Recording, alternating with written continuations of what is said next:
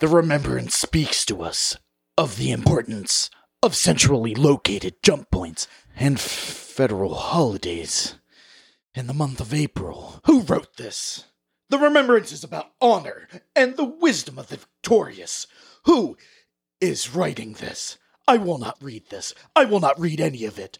Of whom do I need to challenge a trial of grievance for this monstrosity of words?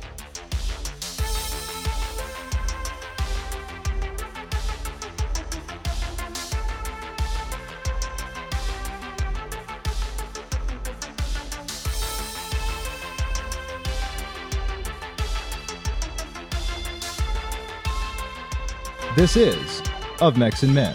I am Kanan Hill, joined, as usual, by my two good friends, Brent. It's me, Brent. And Aaron. It's me, Aaron. And also, three bartenders from the Valhalla Club podcast, Mike the Viking. Howdy, Skull. Ben, Bourbon Kleinfelter. Howdy, howdy. And Matt the Northman. Well, hello. Not only that, but we are joined by special guest, Jason Hansa. Good evening. Thanks for having me. It's a pleasure. It's a pleasure. Thank you so much for joining us. This is incredible. I can't believe it. So this is the second part of the Remembrance of Warrior on Garde. But yes, gentlemen, thank you so much for joining us. We have invited them on to discuss, of course, Warrior on Garde, Warrior Trilogy stuff, of course, and also just general podcasting. These are our guys. This is, they're from the Valhalla Club podcast. If you haven't heard it, check it out. It's great. We love these guys. We're glad to have you. And also, I wanted to say, Aaron will be asking the questions. So, without further ado, let's kick this thing off. Let's get into it.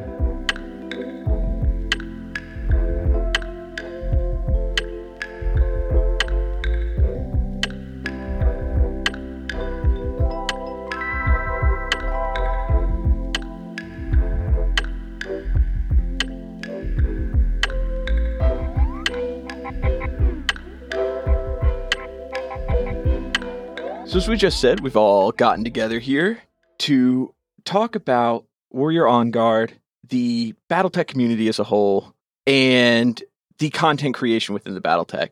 We're going to break that up as we go on, but let's get started here with getting to know who we're sitting down with today and everyone's introduction into Battletech. We can get started with Mike the Viking. Threw you right under the bus there. Yeah, you did. The old introduction to BattleTech. How'd you get started with BattleTech? The obligatory. We talked about this. We got to do it to him. So I got into BattleTech without knowing it was BattleTech because I was in middle school at the time. I went over to my buddy's house and him and his dad were super into the Dark Age cliques. Oh, cool. Which is hated by 90+% of the community. Yeah.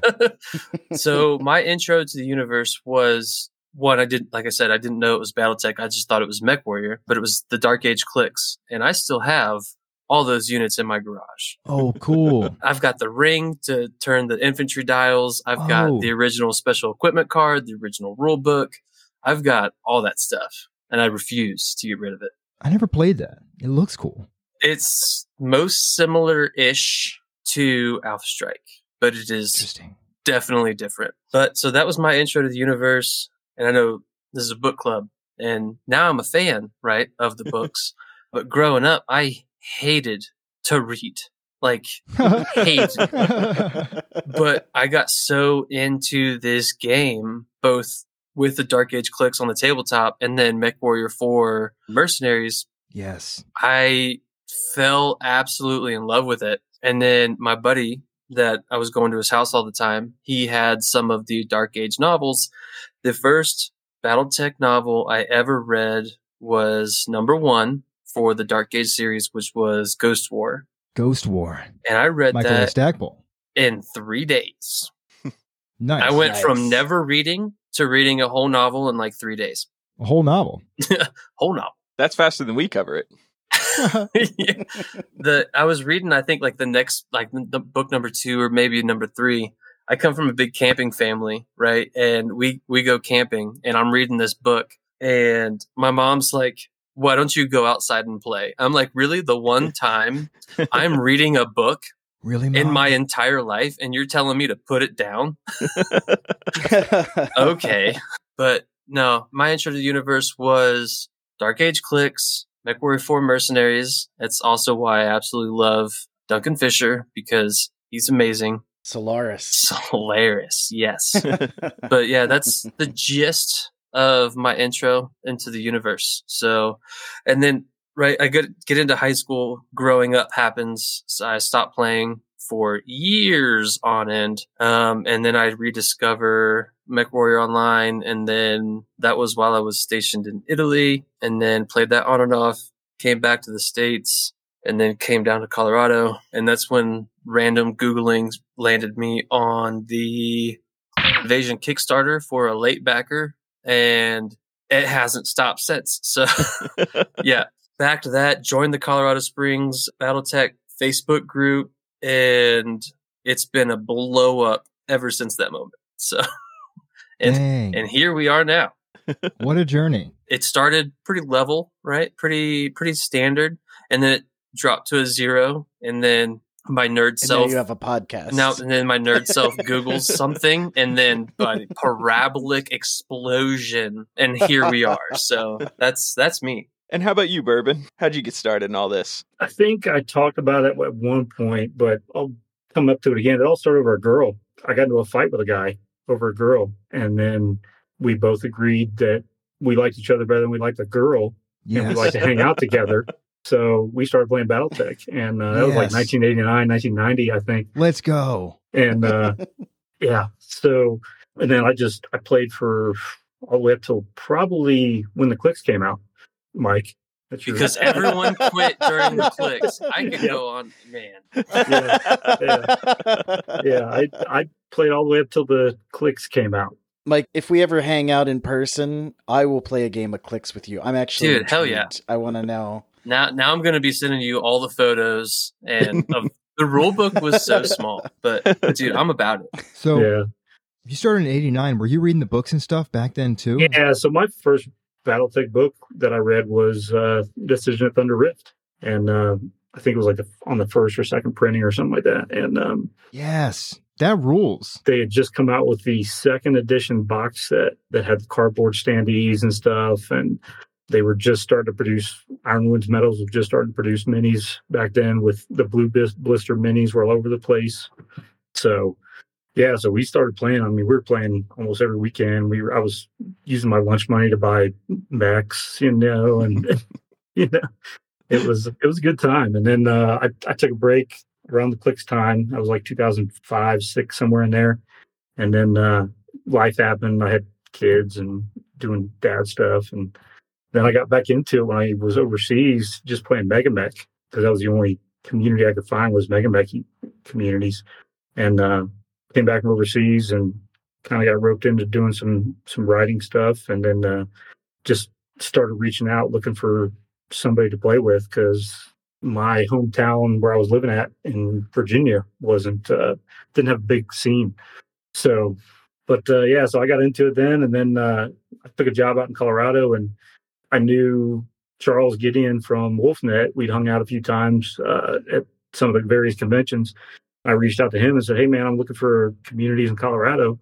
Is there anything going on?" He's like, yeah, there's lots of stuff going on. Talked to Matt, talked to Mike, talked to Dave, just gave me a whole rundown, a list of people. And then it's kind of just blowing up from there. So the funny part about that is like the community was already established before we knew Charles lived here. Right. Oh, that's so funny. He's kept it on the down low pretty well. He has. And then we learned of it and blew it up. He's like a closet Colorado. Once we learned he was like here, especially like in Colorado Springs, we hounded him and roped him into it. So that's funny. Good work. And how about you, Northman? How'd you get into all this? Yeah, so mine is a slightly different twist on the story. So I was definitely a kid of kind of the late 80s, early 90s, Saturday morning cartoon fever. So if you're that old, whatever, you lived through it and you know what I'm talking about. So I was watching Saturday cartoons and started watching this one called Exo Squad, which I don't know if any of you have even heard of. Exo Squad. It's kind of a like whole interesting thing. It's a weird, it's like different, but it kind of like linked into, and I'm not sure how far afterwards they did the BattleTech animated series, but it's kind of like, the exoskeletons and everything. Anyway, I was instantly enthralled with that show. And then there's like aliens that like fly around in these exo squads. I totally forget like what it was like, but I was totally enthralled as, a 10-year-old or whatever. And so I got enthralled to that, and then somehow my next door neighbor got a hold of a copy of MechWarrior, the very first MechWarrior computer game. And I, got the old series of floppy disks out and started chucking those in my home computer, the old DOS program. So that was awesome. Started playing that and got hooked in that way. Really liked the animated series. And then I found out, there's this actual game that you can play that is on the tabletop. So started playing that. And then when I finally got into the actual lore side of it, lo and behold, there's more to BattleTech, which is awesome. The first series that I read was the Blood of Krinsky series by Stackpole, which I'm sure will never be covered on this. I'm so excited about it. Oh, it is. I loved it, and I still do. And I just love that kind of the interjection of the clans coming in as this invading force, and it really disrupts a lot of the inner sphere and how they react to it from kind of the different great houses and the whole Jamie Wolf trying to get everyone, and everyone's like, we'll help, or no way, all the different things. So I'm sure you guys will cover that all, but I really loved that series and really kind of read everything up to Civil War. I kind of had a phase where didn't play the game or wasn't really linked in for a while, and then when I moved to Colorado about 3 years ago, and just happened to hear about the Kickstarter from a brother of mine, and so kind of got linked back into the game, now back into the lore and everything, and then I heard about the community starting up, kind of growing in Colorado, so got linked into that, and it's just kind of blossomed from there. And so I predominantly kind of work on kind of game organization, event organization, but I really love the whole universe. Before, kind of in that time when I wasn't playing with BattleTech, I really loved like Dune, that series of books that kind of is this like grand space, political opera. And that is BattleTech to me. It's like this totally kind of cogs of the universe, and then you can kind of like fit in wherever you want in these cogs. And so that's like, it totally drives interest in me, like kind of brain wise. And then, the testosterone gets pumping when you're like blowing stuff up on the board. So that's kind of how I got into it and why I still love it. Dune rules, dude. Yeah, it does. Dune it's very BattleTech adjacent. Ornithopters. Totally, ornithopters. Yeah, that's straight up BattleTech. Yeah. Is it to the for? No, I don't. No, not really. I never thought about it. See, like Dune is new to me. My intro to Dune is the HBO series. Like I'm very singular focused. I like one thing, and that's just BattleTech. So there's nothing wrong with that, man. Wait, hold on. Star Wars is Mike, excluded. I'm the HBO series. Wait, hold on. I hold on now. I haven't read. I the need books. To clarify. Hold on now. I only read BattleTech books. Do you mean the Sci-Fi Channel series that they did? The mini series? Whatever I watched on TV within the last 12 months. Was Kyle MacLachlan in it? Was it sure, it the I don't movie? even know. Was it Dune, the film from... Was Captain Picard? Yeah, Timothy Chalamet, Oscar Isaac. And I think okay. Well, now I need to pull up IMDb because I don't even. It was. Oh no!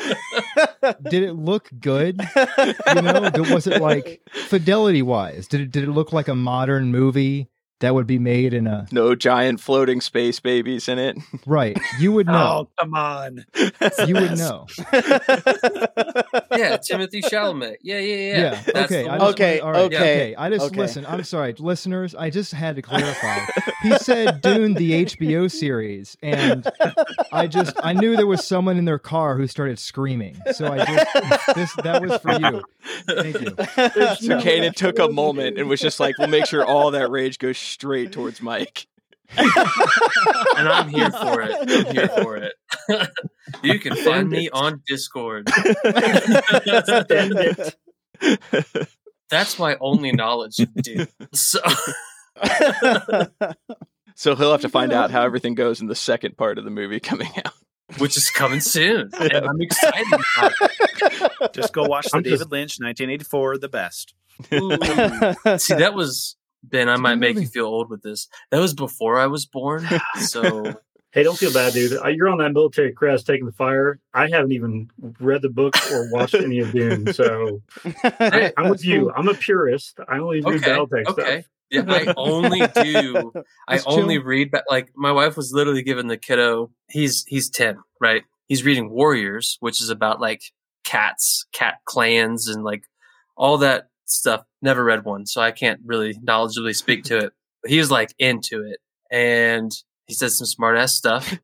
Nice, as a 10-year-old does, as one does to mom, right? And she's like, "Look, you can do what you claim, and that's read only one thing at a time, and that's a series that has over 100 novels in it." And I'm like, "Oh, that's BattleTech." But as a kid's series, that's a lot, right? You're like, "Bud, hold on." Yeah. Hey, bud, let me help you out. She's I got like, a podcast for you. Yeah. It's like, so you can be like your dad and only read one thing ever. And I'm like, that's me. She's like, or you can be like a normal person and read a whole bunch of stuff that's like sci-fi, nonfiction, whatever. And I'm just like, I'm the weirdo. Well, it does sound like you've got him on a series filled with clans that are represented by animals, so he might be in a direct funnel. He's being raised correctly. Which way, modern man? As long as you don't start talking about cat ladies with that there. Okay. No, we're on the if you're looking at a 2D map of the inner sphere, we're on the northern aspect, not the southern aspect. Has anyone seen? Wait, is there a 3D map of the inner sphere? Because I want to see it. I would love to see it, but I've actually looked for one. That would probably blow so many mathematicians' minds. It would be. I've actually thought. You know what? We don't have to. I've actually thought about it a lot, and I'm like, it'd be very difficult. I don't know if anyone's tried to construct a 3-dimensional map of the inner sphere. I'm sure it'd be very interesting to see, because I think for a lot of it would actually be interesting to look at to see, because you're right. It's always that projection. It's always that 3-dimensional space projected onto a 2-dimensional plane with all of the territories spread out like that. But imagine seeing it with like Terra in the center, and then like they would be the different regions, the different nations would be, I feel like you'd get a better feel for and you'd see the periphery as this area surrounding everything. I've always thought about that. It's fun to think about. It's like a holotable, right? I've seen a few videos on the TikToks of lately actually showing like our solar system in motion, because when we're growing up, we also see our solar system on a 2D map where it's just like, oh, straight circles. Yeah. No, it's more of a corkscrew where we're constantly moving forward, and we're just chasing the sun. So something like that for the BattleTech Inner Sphere would be awesome, and I don't envy the person that takes on that task. So I saw a 3-dimensional map of the Inner Sphere. God, it's got to be like 15 years ago, and interesting. The big thing was, the coordinates in the house books, the XYZs, they're sitting there, and their problem is the real stars don't match the XYZs. So they have like this 3-dimensional picture, and then the notes were sitting there saying Beetlejuice says blah, blah, blah, but it's actually at blah, blah, blah. And I'm like, that's a lot of math. But It's a lot of math. It's too much math. I have no idea if it's still out there. That sounds like a great kids science project, where they can like make it out of styrofoam balls with all the different planets and stuff. Yeah, you need about 6 months off from your children. You can get them started on that. Get to work on that, Mike. He's bound to have something coming up. that's good. No, I'm not. No, not it. I do always, it is fun to think about when they're doing border raids and stuff, when one house takes territory from another. We always see it on that projection where it's like just that border moves, but actually they're pushing into, if you think about it that way, it's just I like to think about it. That's all. Think about it in 3-dimensional space. It's fun. That's my recommendation. Thank you. When you think about it in 3-dimensional space, it makes a lot more sense why some worlds like have only one jump route to them. You know, especially the ones on the border world. Yes. Yeah. Why it's like, why does this border world keep getting fought over? Well, it's the only one close enough. Why is it the only one close enough? Because it looks really close. But yeah, in 3D space. Right. You ever play the video games where you're like trying to jump like in MechWarrior 5 and sometimes you're like, why can't I get there? It's like right there. And it like routes you all the way around. And then you realize, it's because it's not just right there. It's actually, they're separated it's interesting. Thousands of light and like years. in that video game, it'll look like, or like I think like they try to justify it as like, oh, like the gravitational pull from approaching the planet from this direction would require way too much fuel to slow down for a retrograde burn. Yeah. And in true O-Man fashion here, we can't even make it through introductions quickly. So, but to bring us back around here, Tighten it up. our last guest, if you're following along a Battletech book club, it'll be no mystery to you. Jason Hansa is here with us. And how'd you get started in all of this? I was in middle school.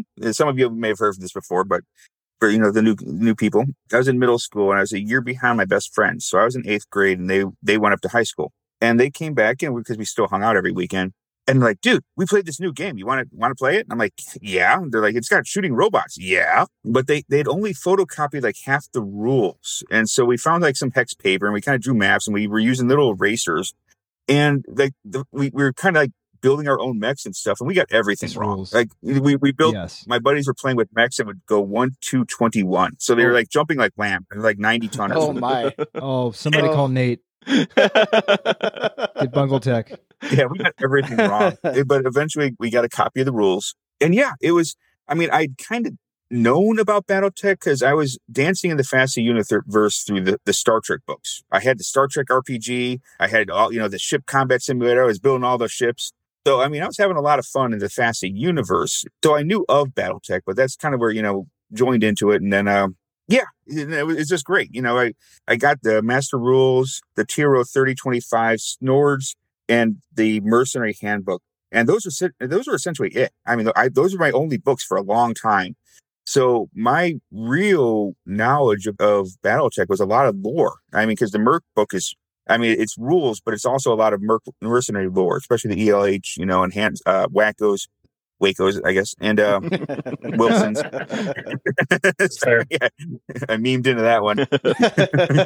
And then the Tiro 3025. What's amazing about that one is there's battles listed in that one. I want to say it's like the Battle of Helm, like with the 12th Star Guard. It's all over 3025, and you're sitting there like, what was this battle about? What's going on here? And there's so much lore tucked into a TRO. It's ridiculous. So I memorized like the 3025. I read it so many times when I was a kid, and I didn't even know. Like, I mean, I knew of the novels through like the FASA catalogs, but my first introduction to actual books was, like many people, the Blood of Kerensky. It wasn't until later I went backwards and read the Warrior series. So that's it. Oh, interesting. That rules. I actually wasn't aware that it's like a common thing for people to have started with Blood of Kerensky. That's interesting. Dude, those novels killed. They're very, you're right. I hear that over and over. Like, sometimes people have only read those. It's not uncommon for people to tell me like, I read those ones about the clans when they invaded. And yeah, dude, those books killed. I think it's because it took a little time for like the game to kind of germinate. And so people came in, and then there was the Forced Succession War, which is great. The whole wedding scene and stuff like that. Like, I remember they sat there and they were sitting there talking about it, the wedding scene, and, Hans doing the thing at Gen Con, which sounded like amazing. I wish I could have seen that or find footage of that. But yeah, I didn't realize like there was actually books associated, or I saw the books at, but I'm like, wow, I was like 14, there's girls to chase, and, I'm not going to reading. That's crazy talk.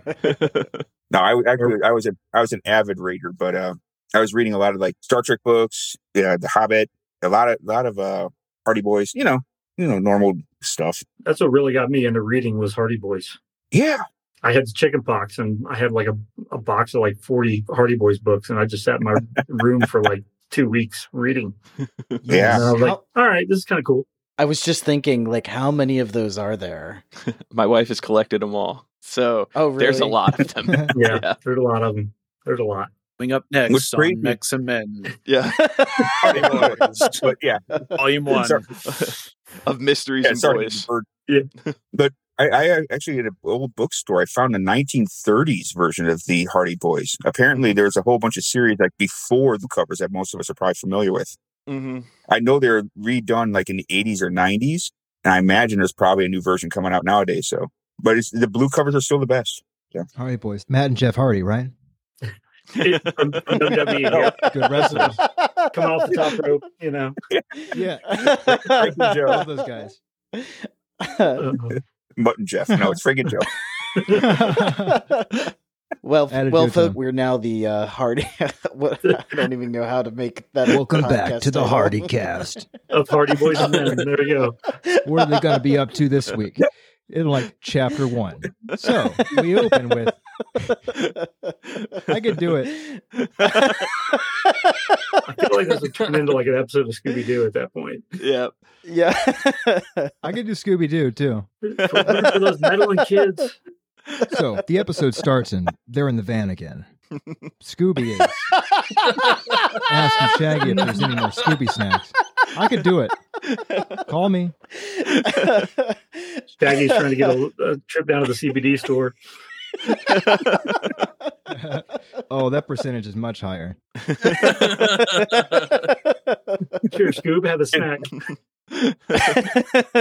Well, it does sound like the universal experience of Battletech that I'm sure the listener also found out is that once you start, it does become your day-to-day life. It is just Battletech all the time. There's no going back. No. That's not true. But we did take... Caden. I'm sure we've lost. I'm sure we've lost some along the way. I'm sorry. But we did get onto the topic of the books and the impact of how that solidifies that day-to-day Battletech consumption. And as we just got through wrapping up Warrior on Guard, let's all take a moment and talk about what that book means to each of you there. Yes. This is, we did. We just finished reading Warrior on Guard. Has everyone here read that book? I actually forgot to ask this. I have. Okay. Mike, have you read it? Yes. Mike's read it. Okay, that's good. Let me go to my notes, because I took notes. Yes, notes. Very good. Yeah. Old, someone old else dudes takes take notes. I just wing it. Hey. Well, that's good, because that means Mike has volunteered to go first. There you go. Ooh, I don't know about that one. Mike, Warrior on Guard. Tell us about it. What do you think? Also, I wanted to say this is a trilogy, book 1 of 3. Now, you guys are free to, you don't have to feel too constricted about, you can talk about the Warrior, but, just remember, Aaron still hasn't read book 2 or 3. However, and I respect he is aware that there's a wedding. Don't be like, I love that part where that major character died, or, I just wanted to say that. Don't help me out. I didn't write this. But yeah, ostensibly this is the Remembrance of Warrior on Guard. And, cool book.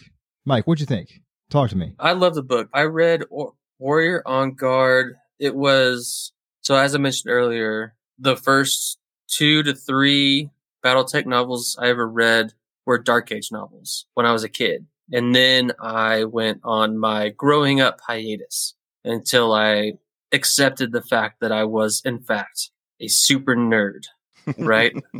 Happens to the best of us. And I came back, and then I read, because I was looking around, because Whatnot got into the tabletop, and I was like, okay, I really enjoyed reading these books, and they were the only books I ever actually enjoyed reading. So where do I start? And I asked the question, and I got the same response that I think everyone else gives everyone, right? And that's to start with the Grey Death trilogy, right? So I read that on my Kindle, and then I started getting the physical books. and I started becoming obsessed with paper instead of the digital books. So the Grey Death trilogy, still in my Kindle. It's in my Amazon wish list. It's in there. It's in there, even though I already read it, because I'm also a nerdy collector, and I just have to have the paper, even though I already read it. So I went from the Grey Death trilogy to the Warrior trilogy. Yeah. I did it backwards, actually. I read Warrior first, and then I did Grey Death. I went back. Okay. Yeah. My progression was like the first 2 or 3 books of Dark Age. And then many years later was Grey Death, and then Warrior, and then Blood of Kerensky. And then I started splitting between earlier in the timeline and the current timeline, which is not fun for the brain, trying to keep all of that in line. But no, the Warrior trilogy was awesome. I loved it, especially going from the Grey Death, which was solely focused on like one dude, one guy, Grayson Death Carlisle, and one singular unit, right? With all the mud in the ears, to then go into the Warrior trilogy and be like, all right, we're following these like 4 or 5 people simultaneously. And there's all these political games happening and spy games happening and war games happening. So much is going on at the same time. And it was a thrill to read. So I absolutely loved it. Also, having played when I was a kid, the MechWarrior 4 Mercenaries game, always getting the Solaris stuff, reading about Solaris and how it actually functions lore-wise. Got a lot of Solaris in a book. That was, for me, exhilarating. That's true. So, I loved it. And Ben, earlier you were mentioning that you came into the series like kind of as they were coming out. So did you follow along Warrior around the same time, like as it was being published? I did. And it was, because there wasn't a whole lot of Battletech fiction back when I started. And the GDL trilogy coming out and then the Warrior trilogy following up. And it was like, opening up a lot of the universe by reading the Warrior trilogy. With the GDL trilogy, you're really focused on just one particular planet. You don't get a whole lot of sense of what else is going on out there. And the Warrior trilogy kind of really just opens that up to you to see that there's a lot bigger universe out there than just a mercenary unit fighting the Draconis Combine all the time, or, fighting the Free Worlds League and Comstar weirdos. So the Warrior trilogy was really good for opening up a lot of that stuff for me.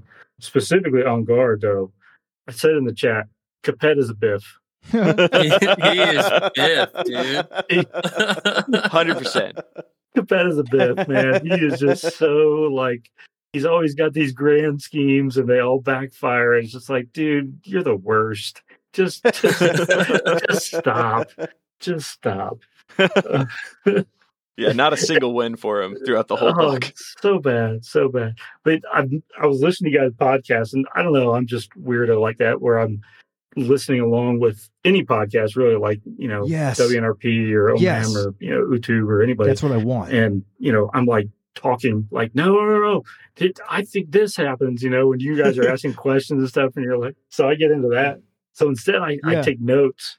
And so one of the things you guys mentioned about, Melissa tripping over her cord. Dude, exactly. When she was in the bunker and stuff. And I'm like, it's 20 something.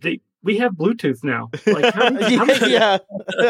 how does a cord still involve things here, I actually thought about it. It's so funny. I didn't say anything about it on the show, but I actually thought it through, and I was like, maybe I imagine hacking. Like, I know a lot of the Battletech, like, computers and stuff we're talking kind of like 80s, 90s hardware, but I was still like, maybe having hard lines would, like, prevent stuff from being tapped, even though it was a mining facility. Yeah, that was my, like, kind of like, oh, maybe they're using hard lines. Or maybe. For that reason.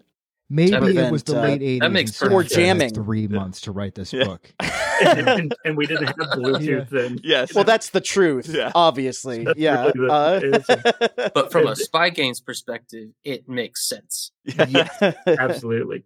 I know me and Kanan were just too caught up on the idea of like the old football coaches when they'd have the headsets that were wired and they'd have that like dedicated wire guy as they're running up and down the field. Oh, yeah. I get it, man. I get it. It's one of those, and you guys were talking about like Andy getting blown up in that hallway and stuff, and I'm like, he reminded me of that dude from Black Hawk Down, where the dude's like shooting the saw over his shoulder and he gets deaf, and he's like, "What? What are you talking about?"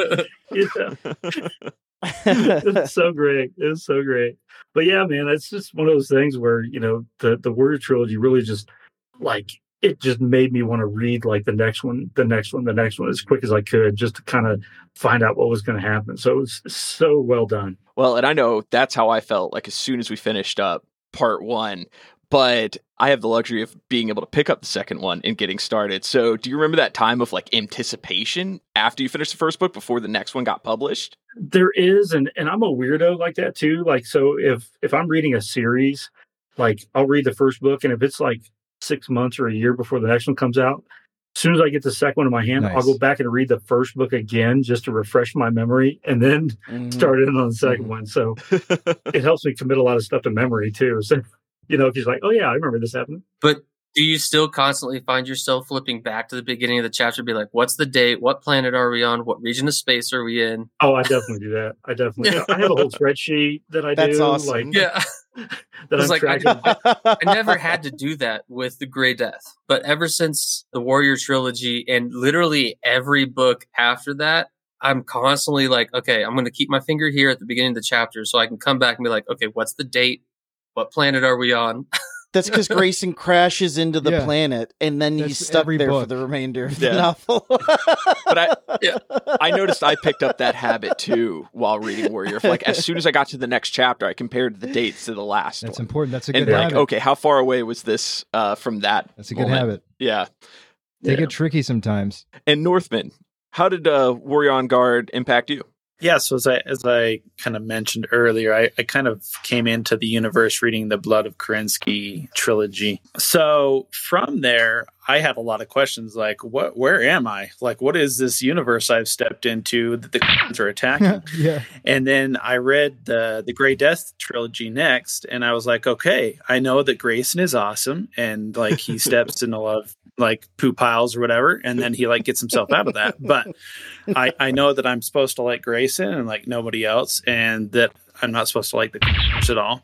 But what is this place still? And so getting into Warrior on Guard, just the number of different factions and the number of places we're taken, and like Stackpole takes us all of these places, and this book develops the Battletech universe. So it's like that kind of that genesis of like, oh, there's all these places. There's this like Las Vegas in space where people go and fight to the death. I mean, it's like, I'm like, this is total hockey game, like feeling like, oh, blood and guts, absolutely. And like we love it. And so just the diverse places that he takes us and introduces all these different characters, and you get another mercenary band, the Kellhams, that you're like, oh, another group that I'm supposed to hoorah of mercs and stuff. But just kind of like he gets his fingers in so many pies with just this one novel. Like honestly, I think this is probably one of the more important novels in all of the Battletech novels out there, just because of the Battletech universe introduction that happens here. So that's what it really means to me, is like, this is where I learn about like how I'm supposed to think about the Draconis Combine versus, the Capellans versus Davian and all those things, and like who they are, how I should feel about them and things like that. So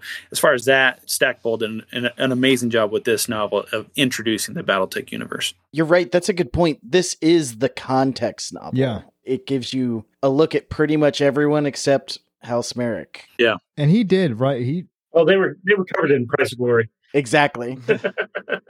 He did provide the template for like the spine novel. Like, he's like, hey, just do it like this. From the get-go. I also love like how he weaves things together. It's these stories that sometimes you find in like some of these, a lot of really good TV shows. It's like, it takes a season to get here, but then all of a sudden all of our main characters are in the same place, and voila, they have this amazing moment where everything comes together. And that takes a lot of groundwork, like you guys have talked about on your podcast. Like, it takes a lot of groundwork to kind of weave these things into this universe.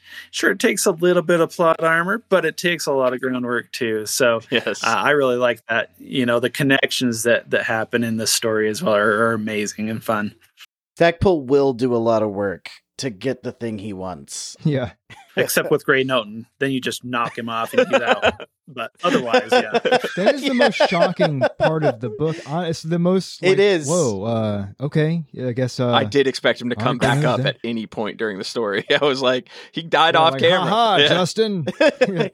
Pops out of a trash. And I do can. have to say that my pick, I'll differ from what Ben said, is that Philip is a Biff. I'm going to say, in my mind, it was Alan Rickman in Robin Hood, Prince of Thieves, where he's always like freaking out and nothing goes right from him. And he's like shoving other people to like do his work for him. Anyways, that would be perfect. That's fair. Yeah, that's fair. And Jason, how about you? Why does Warrior on Guard stand out for you? So, like I said, I came in with Blood of Kerensky. And what was really kind of interesting about like how my journey, because I was in high school and I joined the Army right after. So when you're in the Army, you're kind of young and you have a lot of disposable income. And so when I wasn't spending it on booze, that's when FASTA was hitting their peak. You know, they're kicking out a book like every 90 days, give or take. So even though I knew these other books existed beforehand, we were off to the races, right? It was all clowns all day. So I missed here and there. I think I was like in basic training or something like that with the Jade Falcon trilogy. So I missed that one, or 3, whichever you want to call it. But then from there, you know, there was Ideal War, and then there was the Star-Lord one. I mean, just all of those, just bam, bam, bam, just hitting my life. And a lot of them were weird. I'm like, okay, who is this Joanna person? Who's this horse dude? Does he actually look like a horse? I mean, is he like Better Ray Bill? I mean, I was still a little weak on lore. You know? So yeah, it was years before I finally turned around and picked up the Warrior Trilogy, Wolves on the Border, Hair to the Dragon. I was like, holy crap, where have these books been all my life? So, what was really neat about reading The Warrior, you know, coming back to it, was seeing this development of Melissa, which I almost feel gets lost because there's so much that goes on 20, 30, 40 years on. Yeah. I wish I could have seen more of this ass-kicking Melissa, this strong Melissa, you know, and I think if Mike got himself a DeLorean that could hit 88 and go back in time, I believe he would probably have inserted another book or two in there somewhere. Because like in the 20-year update, Melissa pushes hard to push Lyran troops in. There's like some uprisings going on like around Terra, and Melissa takes charge, and she like goes bouncing around. And when you look at the timeline, she's like pregnant. She's like super pregnant. Interesting. I mean, I want that story. I guess I should probably perk my butt and write that story, but I'd rather Mike, you know, capital story. We've never said this to you, but kind of behind the scenes, we call you like the reconciler in chief, because you're always writing these little stories where you're like reconciling these little idiosyncrasies. Yeah, you should absolutely write it. Yeah, maybe that would be a pleasure. I mean, seeing that, and you know, and seeing these people that's like, oh, so this is the origin story for all these stuff. So that was great the first time I read it, and then I reread actually the trilogy in Iraq. I downloaded my Kindle, and I was, you know, in JBB, Joint Base Balad. And that was one of the most recent times I reread them before I had to reread them for the Light Horse story. What's interesting now that I've got, you know, some years of writing under my belt. And Kanan, you really kind of touched on this when you're sitting there talking about Yorinaga not speak. I just kind of went through the book where Yorinaga, I don't think is still spoken. I don't think so. I don't think he said a word yet. I went back and looked through it, and I'm like, man, did he not talk at all? Yeah, I mean, yeah, he hasn't. Kanan, you hit upon it, and I've been really, as you guys been looking at the book, I've been kind of tearing apart the chapters now, not looking at it as a fan, but as a fellow writer. And the economy of words Mike is using. Yeah. I mean, this is his first book, and he is every sentence is dense. There's no wasted sentences. There's no way. I am re-looking at this as like a fellow writer, and sometimes I realize what a journeyman I still am. I mean, this is his first book. My God. Yeah, like Grey Noten just dying. That is such a crazy, ballsy move in your first novel. I mean, come on. That's insane. I mean, you kill a lot of guys, but I also feel like there's this angle when you're reading it for the first time, you're like, there's been all this body double stuff. And so you're like, I meant to bring this up originally on the podcast, but you almost go like, well, is there, you know, was it a body double? Like, what was there? Is there another Grey Noten? Is he gonna like come out for the climax? No. I know that's the like hoops my brain was going through, because I've also read a lot of universe fiction. And when you're going through those things, like character deaths are like so impactful. They're always like huge story points. And having a character like Grey Noten die off screen is something like you just don't want to accept. You just don't want to see it as that's what's really happening here. So yeah, I was going down like maybe he's got a body double too. So do you think that he even knew it was coming? Like, do you think Justin like kind of walked behind him and was like, "Oh, let me grab something"? Do you think it was just boom? Like, he clearly like chopped him with his robot arm, right? That's what happened. I think he had to know it was coming. I mean, Noten wasn't stupid. I mean, he was a smooth operator. I'm sure there was. Yeah. I think it was more like Ed Harris in the Enemy at the Gates. When he finally knows he's been outplayed, and he just takes his hat off. He's like, "All right, yes, yep, you got me. Give you a clean shot." Yep, that's how I think it went down. I think he's like, you got it all figured out. I knew what was happening. Yeah, I took your arm. My bad, dude. Yeah. Yeah. Just, not the face. Let me have a clean, open casket. Mm-hmm, mm-hmm. Don't take me in the forehead.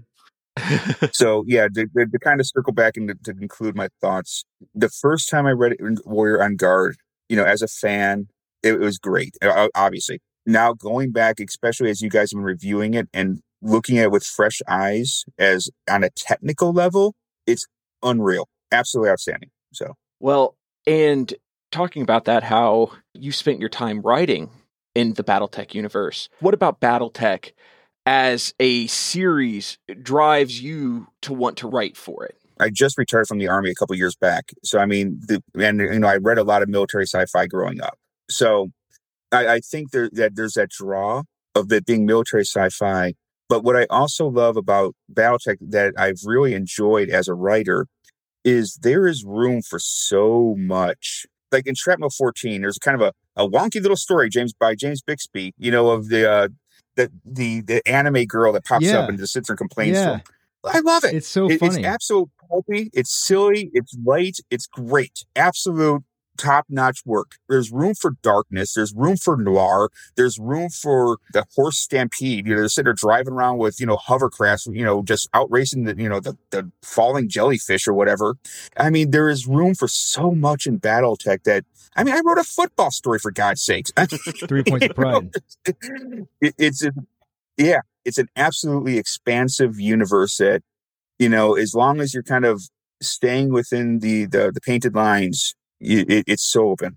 I love it. And I want to say, this is pretty special that BattleTech, they've always been so open to like short stories and like amateur writers, submissions, Battlecore, right? They're always they're like encouraging people to write stuff for them. And they've been doing this for a long time. That's why they've collected so much.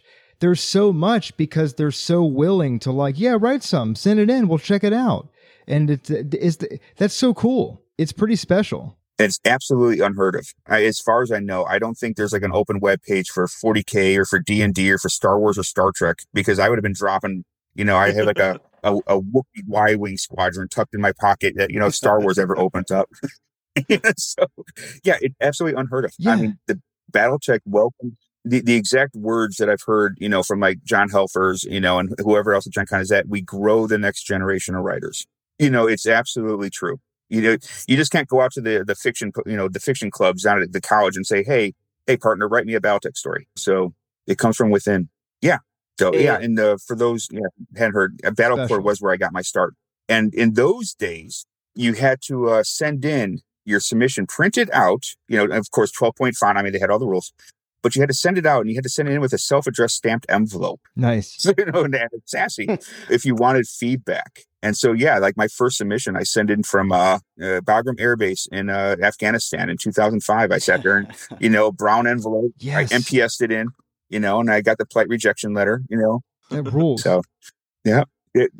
Well, getting rejected does not rule. It doesn't rule. Of course.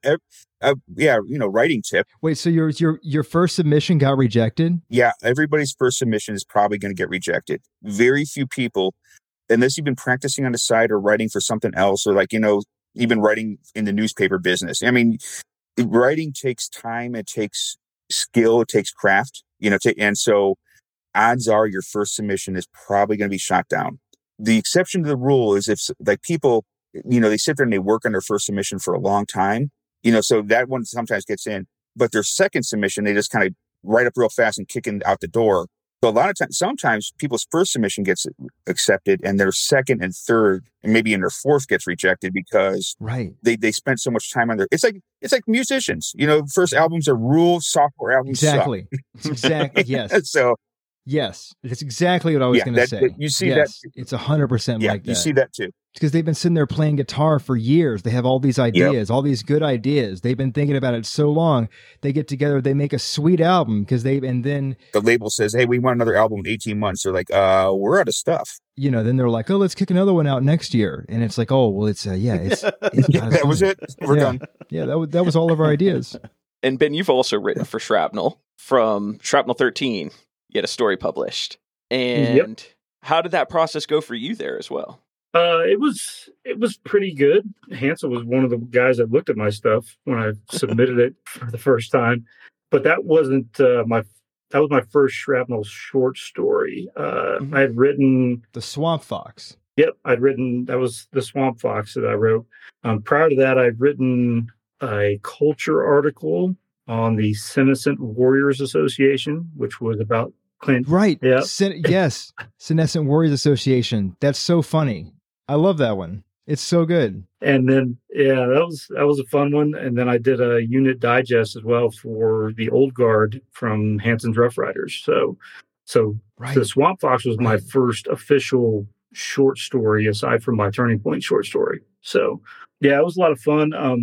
It's one of those things I had in the back of my head for years, ever since, because I got it from the 3025 technical readout, the original 3025 technical readout. That's where it came from for the monitor entry.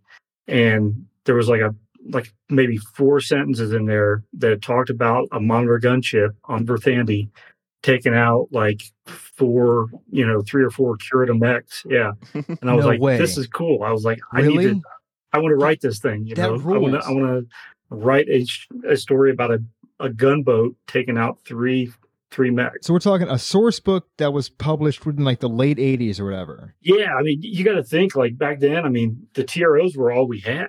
There weren't a lot of fiction. I mean, you had the GDL trilogy slowly making its way out, but all your short fiction stuff was in those TROs.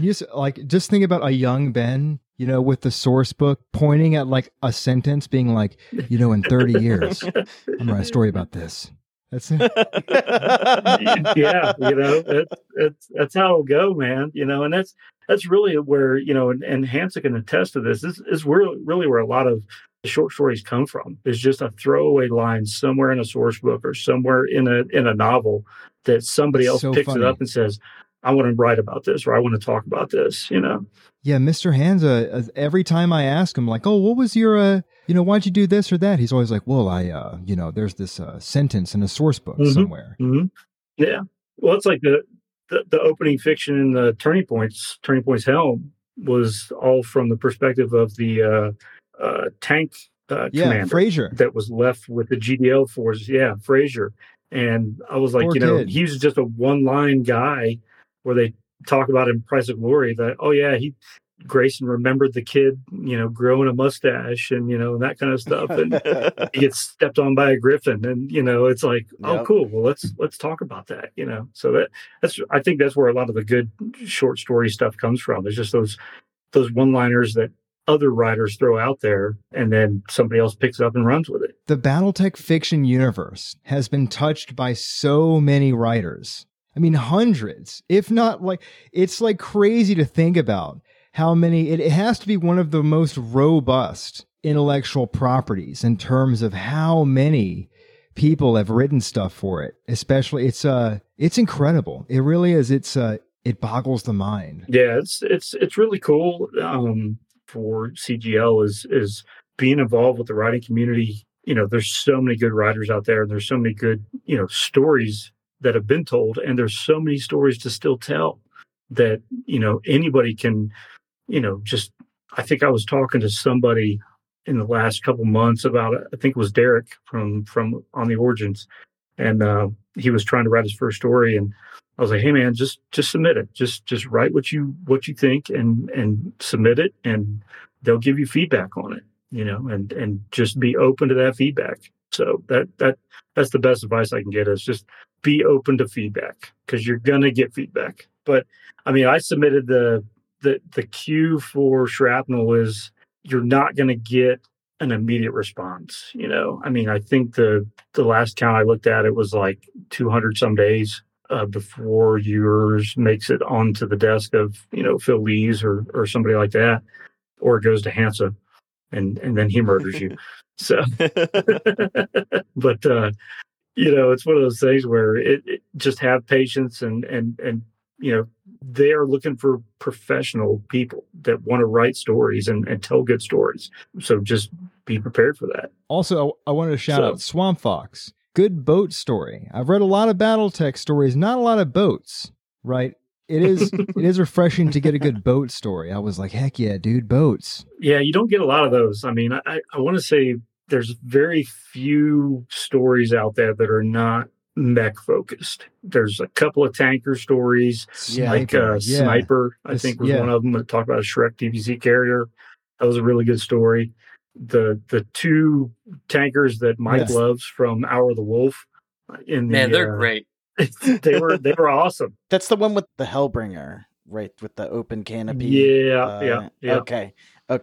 Yeah. And then, but because you get the elemental stories all the time, but how often do you get your average Intersphere grunt story, aside from something that somebody does in Gunnison, Colorado? Exactly. I did want to ask, if the first time I sat down to read Swamp Fox, I was like, oh, we're on Verthandi. I was like, we're on a boat. Apocalypse Now.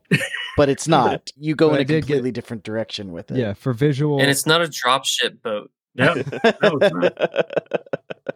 Yeah, and Monitor Gunship. Yeah, Monitor Gunship. And the what is the Monitor attack? Gunship? It's like a phoenix. The Phoenix Hawks comes out of the water. Oh, you get a really cool art piece for that. The illustration for yours is sick. Yeah. Yes. Yeah. The Phoenix Hawk coming out of the water. Yeah. Yeah. Dude, that blew me away when I saw it. I was like, holy crap, that is so cool. So So you didn't know that they were going to do the piece until the shrapnel came out? No, I had no idea. I had no idea. Oh, that's awesome. No way. So I get the book and I'm looking through it. I'm like, oh, that's so awesome, So it's cool. It's really awesome, I love the style. I love the illustrations in Shrapnel have the coolest style that I love what they're going for. Incredible. They're so good. Yeah. They're so, it's very, I don't read a lot of manga, but from what I've seen, it's very manga-esque for a lot of their illustrations, which is phenomenal. They're doing a really great job with it. Especially because they're designed to be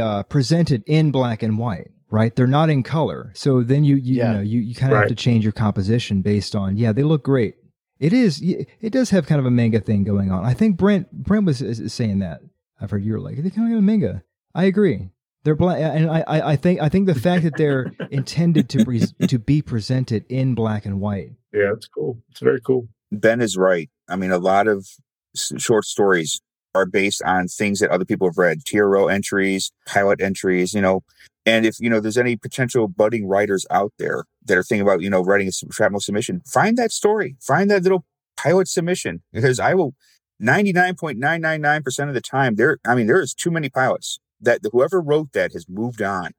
So, I mean, take it, you sit there and say, I want to write this pilot. I want to write their story. I want to write that battle, or I want to write their next one. Do it. And that's because by taking a small story like that, you're not going to run into continuity. Right. Mm-hmm. You don't want to sit there and write a huge story about Morgan, or I don't know, Takashi Kurita or something like that. Don't jump into the fire with the biggest name in the BattleTech history. Just find to sit there and say, oh, a Clint pilot. When's the last time that somebody's written about a Clint? Never. Okay. Right. Yeah. So what Ben did is absolutely the perfect way to quietly slide into the BattleTech universe. Find something that sparks your imagination, that catches you, that you absolutely love. It's a small story, it's a quiet story, and tell that story. We do have two writers here, and I don't want to get too in the weeds with it, but I imagine that there's a fraction of our audience that also at some point intends to right into shrapnel. And so I actually read a lot about this, and that there's a lot of different methodologies. What is your guys' kind of method when you sit down, you're going to write something? We've kind of hit on it, where you're like, oh, you pick out this little occurrence and you're like, oh, let me take this and extrapolate on it. But, yeah, what's some of your methodologies? So you want something more professional than panic, drink, type, repeat, right? Definitely. I mean, if that works, actually, it's short and sweet. I think it conveys the point. But if you want to go into that a little bit more, by all means. Everybody's different. And I will be the absolute first to tell you that you can listen to a bunch of different people, and then you kind of have to do what you need to do, you want. Me, I kind of will see the story in my head as not necessarily screenshots, but wave tops. I have like a beginning, I have moments I want to hit, and I'll have the end. And then I just kind of write to the waves, if that makes sense. How I get there, that's kind of just, I kind of flow with it. I'm very much, they have plotters and pantsers are the big groups in writing. The people who plot out everything, the people who just make stuff up as they go, flying by the seat of their pants, and then people who kind of in between. And yeah, I'm more of a pantser, but I do have the ideas in my head. So yours is much better than mine. Mine, I just call it word vomit. I just start typing and just kind of, I have a general idea of what I want to do, or like I have a specific scene that I want to portray and I build around that, or like I've got something that's getting ready to go to the shrapnel queue because it's nothing critical or anything like that, but it's something that, I was like, nobody ever talks about what happened to Colonel Langsdorff after Helm. Yes. What happened to Langsdorff? He still stays in command. Like there had to be some kind of military inquiry or court-martial thing that went on. What happened? So it's one of those things. It's like, that's the question I have that I want to answer. And so I start writing to that piece of it. And wait, you wrote a story about Langsdorff? I'm working on it. Let's go. It's getting ready to hit the queue. Yes. So it's one of those things that it's nothing. I don't have a deadline for, and that's the other piece to it. Like Jason was talking about. It's one of those things where if you don't have a deadline from CGL to do, you're almost duty bound to set your own deadline. That's really the only way you're going to get it done is to sit down and write it out. Because the Swamp Fox one, it was probably bouncing around in my head for 10 years, 20 years, maybe, until I finally said, you know what, I just need to write it. Let me just sit down. And I banged it out in about two weekends. And I was like, you know what, let's organize it. Let's clean it up, submit. Let's see what happens, Yeah, right. I often say writing is hard, editing is easy.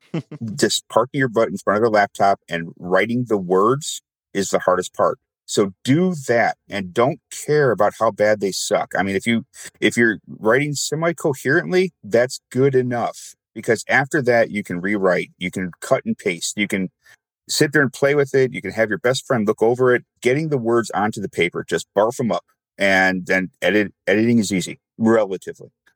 It makes sense to me. I mean, if a dumb grunt can do it like me, anybody can do it. So, but Kanan, I am going to be absolutely fascinated. I hope you sit there and write all these questions down. And when I know it's not going to be an if. I know it's going to be a when. When Mike Stackpole comes on, I hope you hit him with the same ones. I would love to hear it. What does he? Is he a pantser? Is he a plotter? Does he sit there and write like 3,000 word treaties before he starts, which some people would do? I'd love to know. So I think he's got to be a plotter with all his ties that he's got. Yeah, he's too good not to think it up ahead of time. He's got to be a plotter. What do you think the whiteboard for Warrior on Guard looks like? Just rifleman shoots backwards. A lot of red string. It's totally the red string. Yeah. And I think there's some that goes into that too, because I do some of the source book side of stuff, and you really got to plot out where you want to go. Like with Helm, like I did a full outline of like, hey, opening fiction, we're going to hit this, and then what are my scenarios going to be?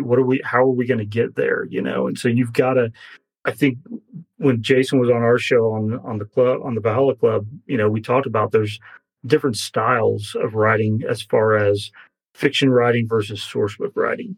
Yeah. There's definitely a different vibe that you get into. It's more historical writing type stuff on the source book side, more third person stuff, as opposed to most of your fiction is all first person stuff. So you've really got to kind of lay it out. I just have that image of Charlie Day in in the mailroom. Yep, he's like with all the yarn all the connecting stripes. everything. Yeah. Yep, Mm-hmm. You're like Yeah. it's there's a plot.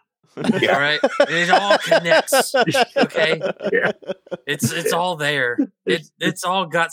And then he cuts him down Right, with a right. katana. Gray Noden. I keep seeing this name, Gray Noden. I got boxes full of Gray Noden. Yeah.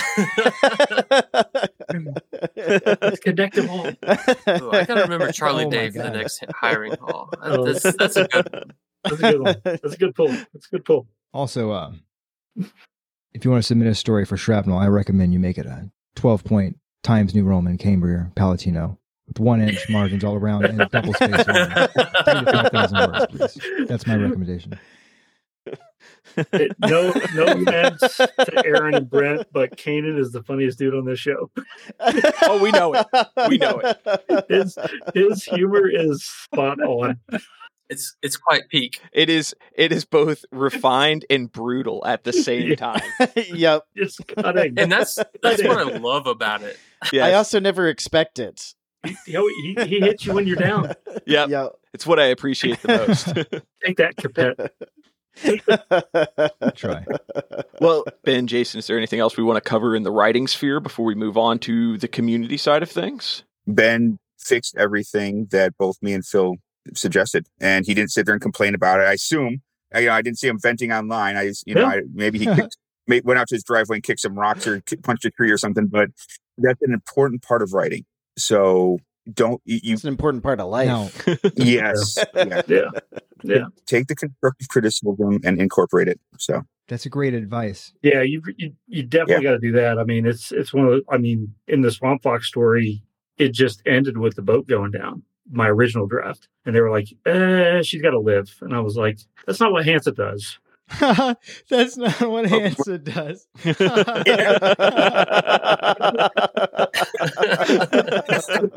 But then again, I didn't have the chops that Hansa has yet. So, we're working up to that where I can kill off characters. I love the ending, by the way. I don't want to give it away. I want people to read it. But I feel like it's very impactful because she lives. Yeah. Phil made the right call. He did. Yeah. And that's why he's the boss, Yeah, he's very, very good at his job. He's very good. Very good. Before you volunteered, I was going to ask, come on, tell me, what did you have in there that they made you take out or made you add? I was like, come on, let me get a hot exclusive. Yeah, I can tell you. I mean, there was a spot in there that Hansa caught that I was getting a little too in depth with the Shaw character, the infantry jump commander for the squad and stuff. And he was like, "Hey, man, you got just focus on one character. Let's not build a second one here." Interesting. And I was like, "Yeah, you're right. That's absolutely correct." So I was giving his whole backstory and stuff just because I'm an infantry guy, and I gotta lean into my infantry brothers a little bit, So Heck yeah. I do like that you managed to get Ben as two characters, technically. Oh, right, because Big Ben, yes. The AC-20s, the AC-20s. Yeah. And then her son. Right. Yeah. That was an interesting. I had definitely had some different ideas going into this, and now I've gotten a lot more refined, if you will, with what I've been working on lately. So a lot of it was just I didn't know where I wanted to go with it, and I didn't know what I was getting into by just submitting the story to Shrapnel. So it kind of helped getting the feedback from Hansa and getting the feedback from Phil Lees, that to fix.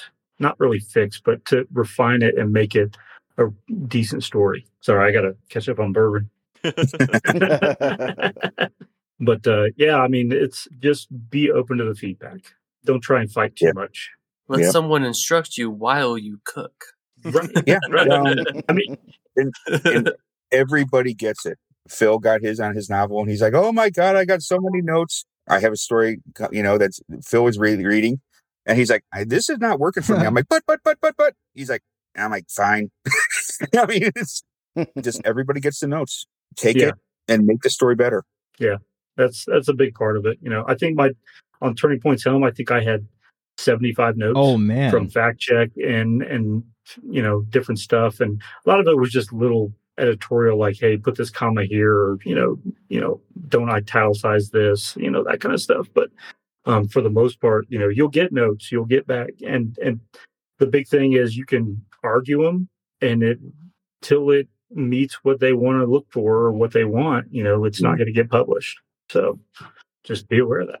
It's not so much argue as explain where you were going with it, because I've done that and they said, oh, okay, well then you totally didn't get that right.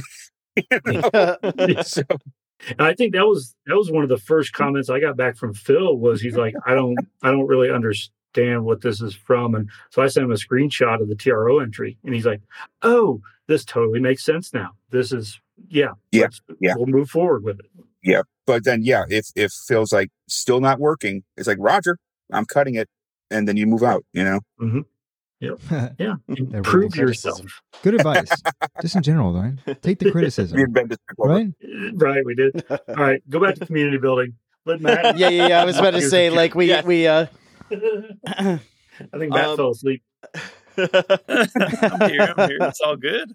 So just for everyone, I think to change up our order a little bit, I think it would be a good flow, as we were just talking about content creation and the writing side, to go into the podcasting side, to let that flow into the community building and that impact of bringing everybody in, working through the podcast, and then going into the community outside of that, since we've got Valhalla Club here as like community representatives for the Colorado scene as well. No, we are not community representatives.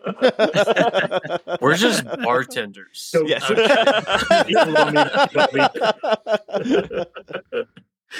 And Ben's the one that does all the bartending actual work with drinking the terrible shit. We're working on that, man. We're working on that.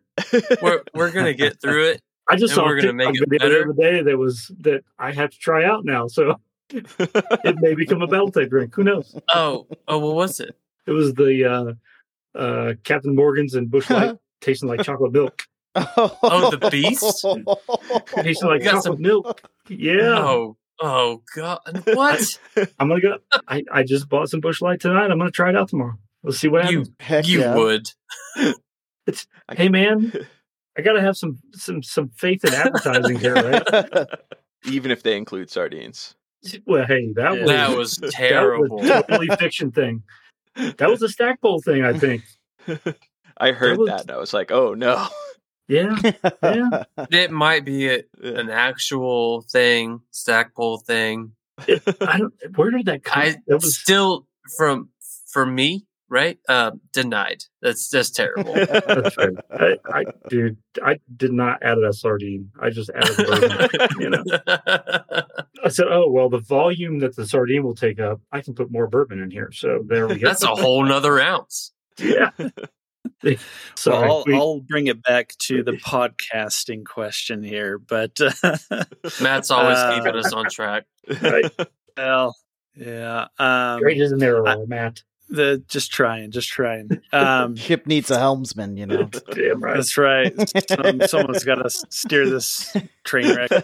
But we definitely don't see ourselves as representatives, because I think the different podcasts that are out there have really kind of started from different places. Like, I think Wolfnet especially was kind of trying to lead from the front from a particular kind of gameplay edge, and I think a lot of other podcasts have kind of tried to lead from the front with lore and different things, like you guys are doing kind of with the book club here. For ourselves, we're kind of like in the middle of things where it was already kind of growing, and we were just like, oh, we can kind of like talk about what we're doing here, and that'll definitely, or it should be of interest to the Colorado community here, but it may be of interest to other people. I don't know why they like to hear us, whatever. But doing a podcast, I think it's funny because you can kind of like pigeonhole some of the podcasts, whereas others are kind of more general. And we are definitely, as we said in our last episode, we've been dubbed the most okayest or whatever podcast of them all.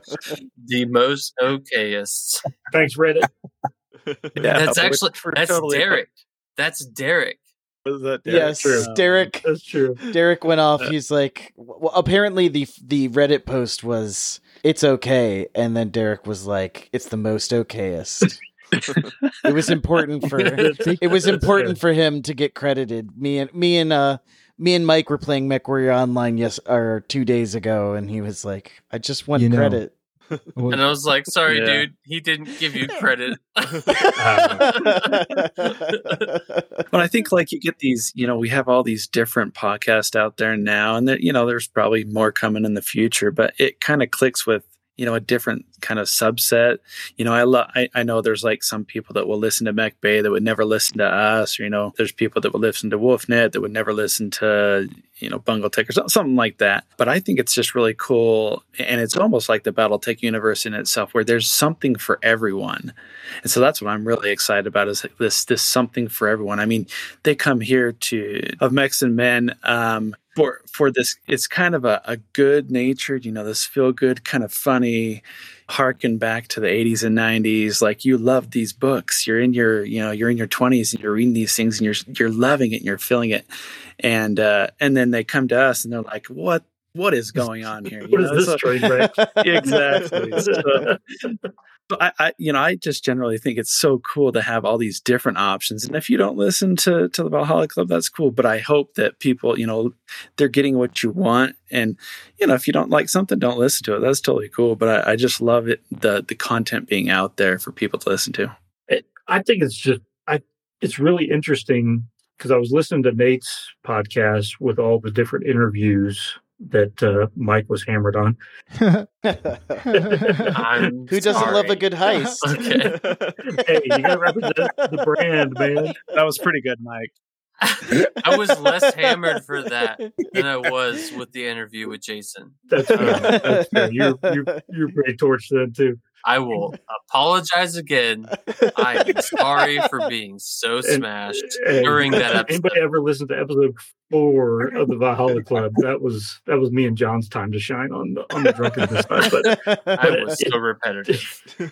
But it was interesting to me listening to Nate's podcast about how, when he was interviewing everybody, he'd talk about how long they had been out, and a large majority of them are like in the last year. Yeah. With Mercenary Star, with us, with you guys, with the even Bungle Tech itself, and some of the Canadian stuff, where it's really interesting to me that I feel like WolfNet is like the granddaddy of podcasting for Battletech, and everybody else is just kind of taking that and gone, oh, well, those knuckleheads can do it, so we should be able to do it too. Right. That was 100% our thought process. That was at Copo. We were doing the Colorado Open, and me and Mike and Matt and Charles and Dave were all standing around, and Dave, I think, had the idea, or maybe Mike was like, "Hey, let's do it. We should start a podcast and talk about the Colorado community." And Charles is like, "Yeah, I mean, if we can do it, you guys can do it." And we're like, "Definitely, if we can start something, if you guys can do it, because we look to you guys." It was Dave's it was Dave's big idea, and then I took it. And then I set everything up and said, "Now you don't have a choice." Yeah. I've forced everyone else into this, I guess. Good job. But it was Dave's idea initially, so Blame Dave. But I think it's good. Yeah, definitely blame Dave. But always blame Dave. It's always Dave's fault. But I think it's good, just from our perspective as the Valhalla Club guys, that we're just doing this to basically just keep the community informed about what's going on, so that if they want to show up to an event, great, they can. It's there for them. Absolutely. Because the internet is such a big place that it's hard to find out what you want, what you're looking for. And I know it took me several years even to find any groups to play with, and just knowing that, hey, there's local guys here doing a podcast. They're letting you know what's going on all over the state or all over the country as well, that you can you can jump in if you want to. I know there's a group, was it the West Coast Renegades, I think, that West Coast Regulars. Irregulars, that's it. Yeah. Yep. That they're getting ready to start up and do something. I don't know if they're doing something similar, but from what I talked to one of the folks at Gen Con about, they were saying that they were going to do something similar, that just letting the community know what's out there. And I think that's really the first step, is communication to the community, to let them know, hey, there's stuff going on if you want to be part of it. Well, and I've noticed as well that, like, having Colorado represented by the Valhalla Club, having West Coast Irregulars starting up, knowing about these, even though me and Brent are here in Florida, as we meet people, I know when we were at Gen Con, we had spoken to Travis, and Travis was like, oh, I was just starting out in the Colorado area.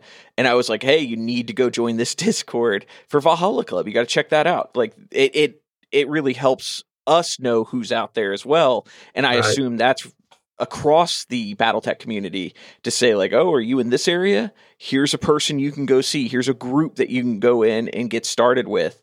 And I think that's a huge thing. And especially getting that all together, that we know each other doing it, it helps get people in the right place to grow. Oh, absolutely. There was just a guy, was he in the Valhalla Club Discord? I think he was looking for somebody in like Central Illinois or something like that. Central Illinois, yeah. Yeah. And it was like, hey, well, you need to talk to Mario, because Mario's in Central Illinois and he probably knows where the game stores are. And, it's one of those things where having contacts all over the country that that you can direct someone to and say, hey, communicate with this guy and he should be able to steer you in the right direction, is a big part of the communication process and in the community building piece. Yeah, just think about getting that question like 2 to 3 years ago. What would you do? Oh, yeah. But I think my only answer back then was like, there was a Facebook group called Battletech Players by Zip Code or something like that. Oh, it still exists. Interesting. It still exists, I think, but I remember posting on there saying I was in this zip code in Virginia, and somebody was like, oh, well, go to these 2 stores because that's where, so-and-so plays at or something like that. And I went there like 3 or 4 times and nobody showed up. And I was like, all right, well, that's not going to work. So I think podcasting is a really good way to start the communication process. So you needed a flyer, right? Yes. Yeah, we need a flyer.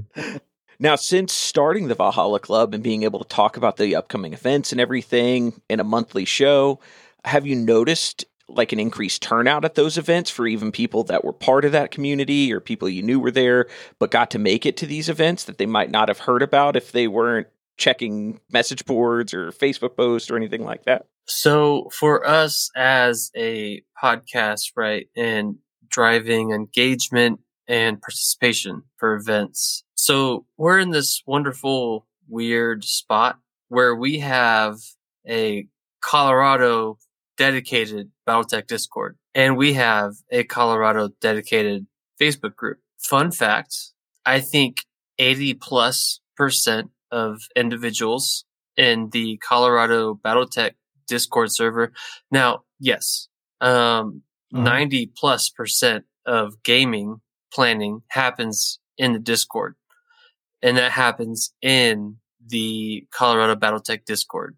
And we are a Colorado Battletech focused podcast. And also 90% of those individuals are not in the Colorado, are not in the Valhalla Club Discord. But honestly, that's fine because the majority of the game planning and everything else happens in the Colorado Battletech Discord. So like we received an email today from Power Turbine, who you guys also recently submitted or vocalized a comment, right, from him for your Remembrance Part 1. That's right. Episode. But yeah, so he asked was like, is there anyone in Salida or Canyon City? And I know in the Discord that we don't really have anyone there, but I also know that the Facebook group has more individuals. I haven't been able to see that today, but I will get in contact with him. That's only an hour from me. So there we go. So yeah, I made the post, right? So like he asked a question through the podcast. You're talking about Power Turbine, aka Aromatic. Yes. That's the John. dude.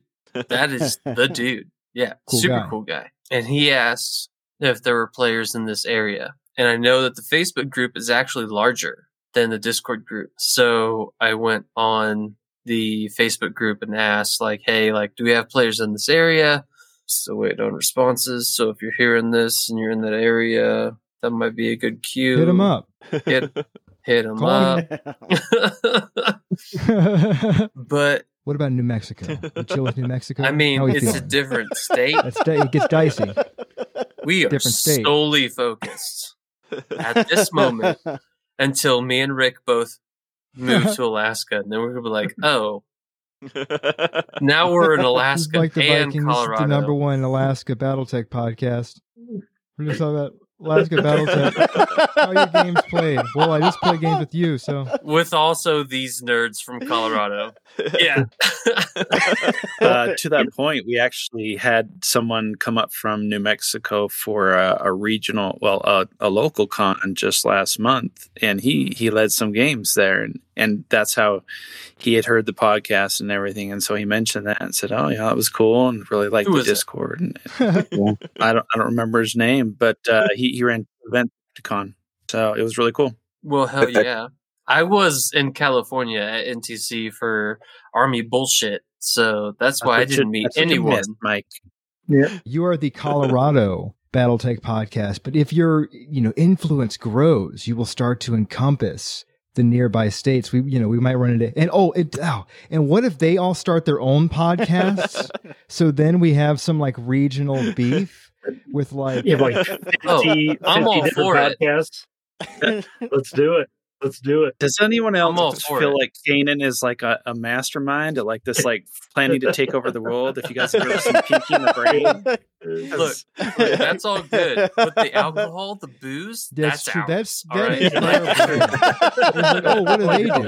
They That's the drink. only thing we got going on. That's their thing. They drink and Colorado. talk So about much. it. Yeah. Hey, we knew as soon as we encountered BattleTech alcohol in the stories, we knew who to call. We knew who we had to get in there. Yeah, exactly. That's true. No, but yeah, so it's been great. The podcast server is templated entirely off of the Colorado server because, as Dave may or may not want to admit, I created and structured both of those things. But so we do a really good job of tying folks into, or like getting them in contact with other folks in their area, whether that's within the Colorado community or, as we talked about earlier, Indiana community. We're all about building the BattleTech community as a whole. We may talk about some of our official, unofficial events that we host here, narrative events, WolfNet events, what have you.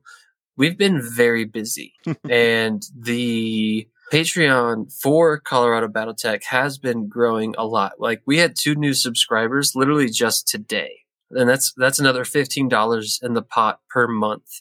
And let's be honest, $15 per month is essentially another force pack that we can give away as a prize support, this, that, and the other. And we have also got a extremely large 3D printing community. I mean, let's be honest. We also have in Colorado Thunderhead. Mm-hmm. Like, Thunderhead is a part of the Colorado community, and he's been doing amazing work for terrain for BattleTech Alpha Strike specifically, but also Classic, because a lot of his files are hex based, not hex based, what have you. It can be used in any format. And they look amazing. Yes, They look great. Absolutely. Like absolutely amazing. So, little nugget that I didn't know of right away that I was like, hell yeah. We've also got Thunderhead right here in Colorado, but the community is great. It is ever growing.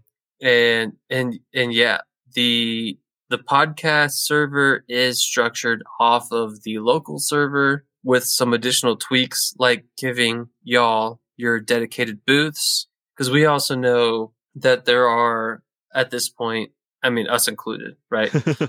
various various BattleTech podcasts, and we're kind of all over the country. And we just want to see this franchise that we absolutely love thrive, right? Absolutely. And what can we do to help make it thrive? So if we can have a centralized location where we can all hang out, we can all communicate, we can plan games, we can both, whether it's on a tabletop or MechWarrior Online or MechWarrior 5 or HBS BattleTech, like whatever, right? That's what we've been working towards. And I think we're in the right spot. Like, yes, it started as the Valhalla Club server, but at this point it's become literally everyone's server. The everybody server.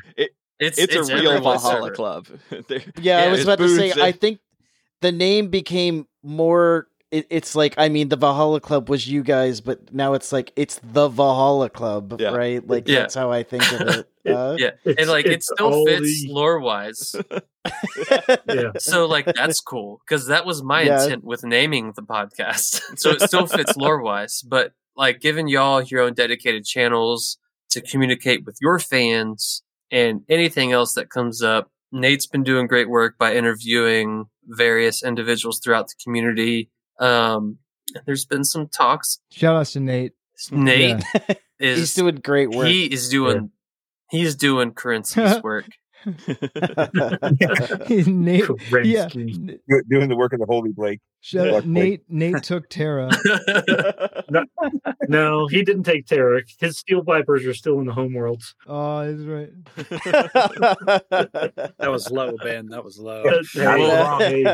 It may have been low, but he did make that super public, right? So he did not claim a winner. Okay.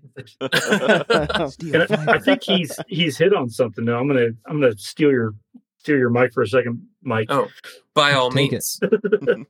But I think he's hit on something, though. I mean, the more we get involved with other podcasters, because some people, like Matt had said, some people just listen to MechBay, or some people just listen to WolfNet, or some people just listen to you guys. But having guests on to talk about their podcast, now all of a sudden you've opened up the opportunity, you've opened up the universe to them to go, oh, there's a Colorado Discord, there's a Colorado podcast. Let me go listen to those guys. Let me go listen to the tech guys and talk about mechs on the Origins. Or I really love tanks. Yeah. Let me listen to Armor Up kind of stuff. That's the kind of stuff that really is community building. It's spreading the knowledge, establishing the Helm memory core out there in the universe. Armor Up is wild, because if you're wondering to yourself, how many podcast episodes can there be about various tanks and BattleTech? It's more than you think. Like, it is definitely more. It's shocking. And like, they're all entertaining. I just, I love that one. From the outside looking in, if you told me 7 years ago that the BattleTech community would be this robust and vibrant, I would have said thank you. I mean, I wouldn't have believed you, but I would have said I appreciate you feeding into my fantasies. And even only a couple years back, like it was like 2 Gen Cons ago. I mean, there was like Renegade RPG. He's been podcasting since, I don't know, like 1998 or something like that. But and then WolfNet, and now there's so many, and it hits great in 2 ways. The first, we play every other week in my local game store, and we're getting a lot of returning players, and we're getting a lot of new players. And being able to sit there and say, hey, are you on Discord? Go here. Or like, are you on Spotify? Go here. Check these guys out. They talk about the rules. Check out this guys. I'm like, if you're on Discord, go here. There's a lot of talking. There's a lot of things. They talk about the rules. They talk about lore. Just the accessibility of the community to new players and returning players is just amazing.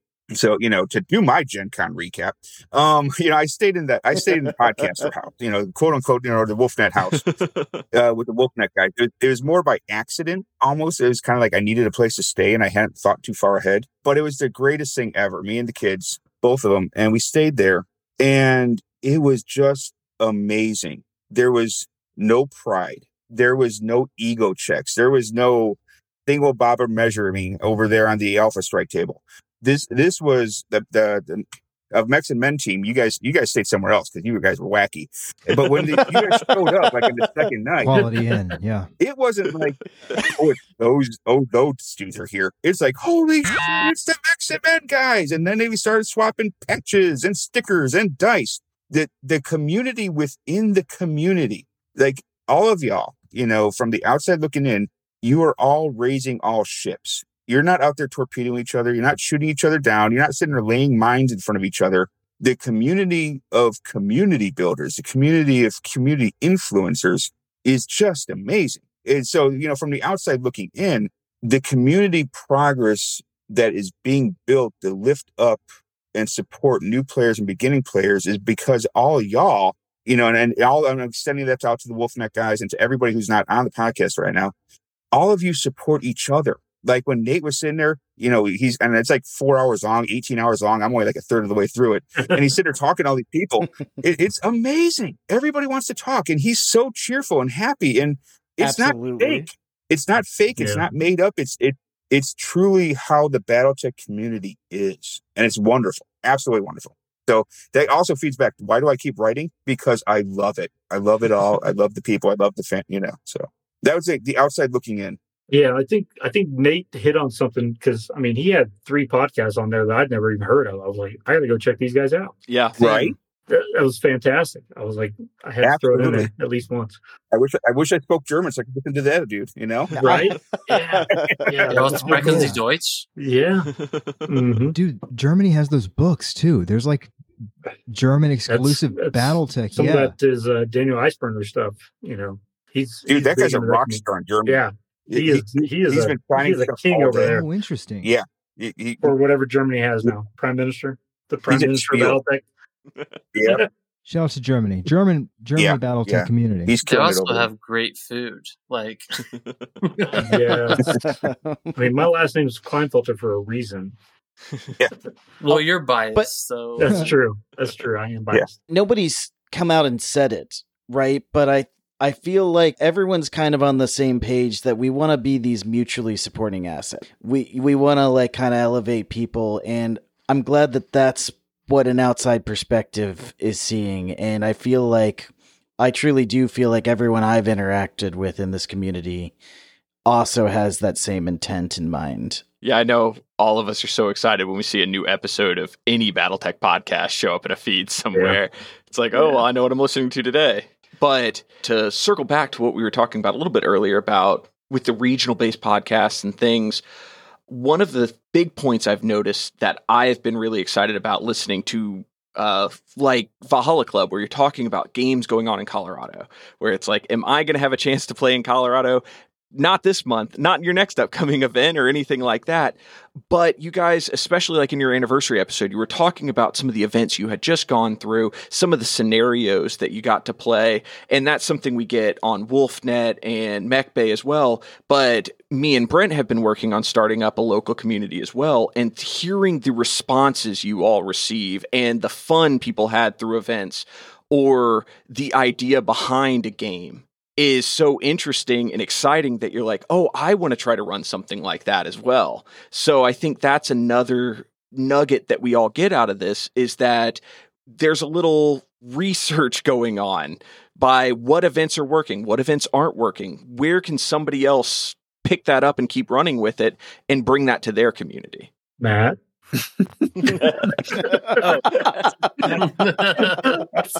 a Matt thing. It's really interesting how a lot of this is geared towards just kind of building, like Jason was mentioning, it kind of we're trying to help everyone kind of, float up a little bit more and continue to grow the communities out there, especially with the game. And the game, it's part of the whole BattleTech universe in our lives, because it kind of drives a lot of the money that goes into producing the lore and a lot of the other things because of the miniature sales and things like that. But it's not the only part. But it, as far as like a community building, it is a large portion of it. When you're getting out there with other players, you're rolling dice or whatever, that is how a large portion of the community has grown, especially what we've seen out in Colorado. Events are kind of an indicator of how kind of like week to week play is going. and I just jotted down some notes that I thought about for myself. I've done, I'd say, a little bit of gameplay, a lot of event coordination and planning and stuff. And I think one of the amazing things about BattleTech is that on the game side, the game essentially sells itself. We're not the ones that are like, hey, come look at this. Usually it's that we're playing a game and someone in the game store wanders through and they're like, oh, it's BattleTech, or, oh, it's Big Stompy Robots, or, it's something cool. And then you're like, oh yeah, if you've seen this before or not, this is kind of how you play it and stuff. And essentially, we don't have to like proselytize BattleTech. We can do some things to kind of tweak the community building in an area, but the game is already there. The lore is there. This whole universe is there, and so it's kind of like we just have to kind of introduce people to it, and then they can go wild, And we've all been through the whole rabbit hole syndrome, like every single day or something. But I think one of the things that really helps to build communities is consistency. So, like, you guys put out an episode on Wednesdays, right? And people know that. And so they're like, okay, I know when I'm going to get this content. I have this consistency thing. And, when you skip a week, maybe people get a little bit, hangry. I saw it. They're nice comments, but it's like they're like, hey, come on, where's my episode, bro? Where's my episode, bro? Where's that? Try a whole month, Right? Exactly. Yeah. But it's the same thing with gameplay and with events, that where we see that sometimes, where we have like a regularly planned game night, a weekly game night, and people will be like, okay, who else is going to be there? Because I'm expecting this thing to be happening. So consistency is definitely one of the things that if you're trying to build up a community in a particular locale, you should think about, a weekly, bi-weekly, whatever. If it's you just want to sit and talk about lore, you just want to play a game, whatever it is. And I think, consistency in kind of these things we're putting out, like the Discords and, Facebook groups or whatever, I think is really good, because then it just allows people to feel more comfortable and to develop some sort of trust with it, with the group, with the people that are there. I really like to reach out to individuals, because no matter what, this thing is an individual thing, whether it's a person reading a book, they're reading on Garde for the first time. That's that personal touch they'll feel. But especially in gameplay, I'll generally put out like an announcement, like, oh, we're going to have an event, or we're planning on playing on Friday night at 7 at this place.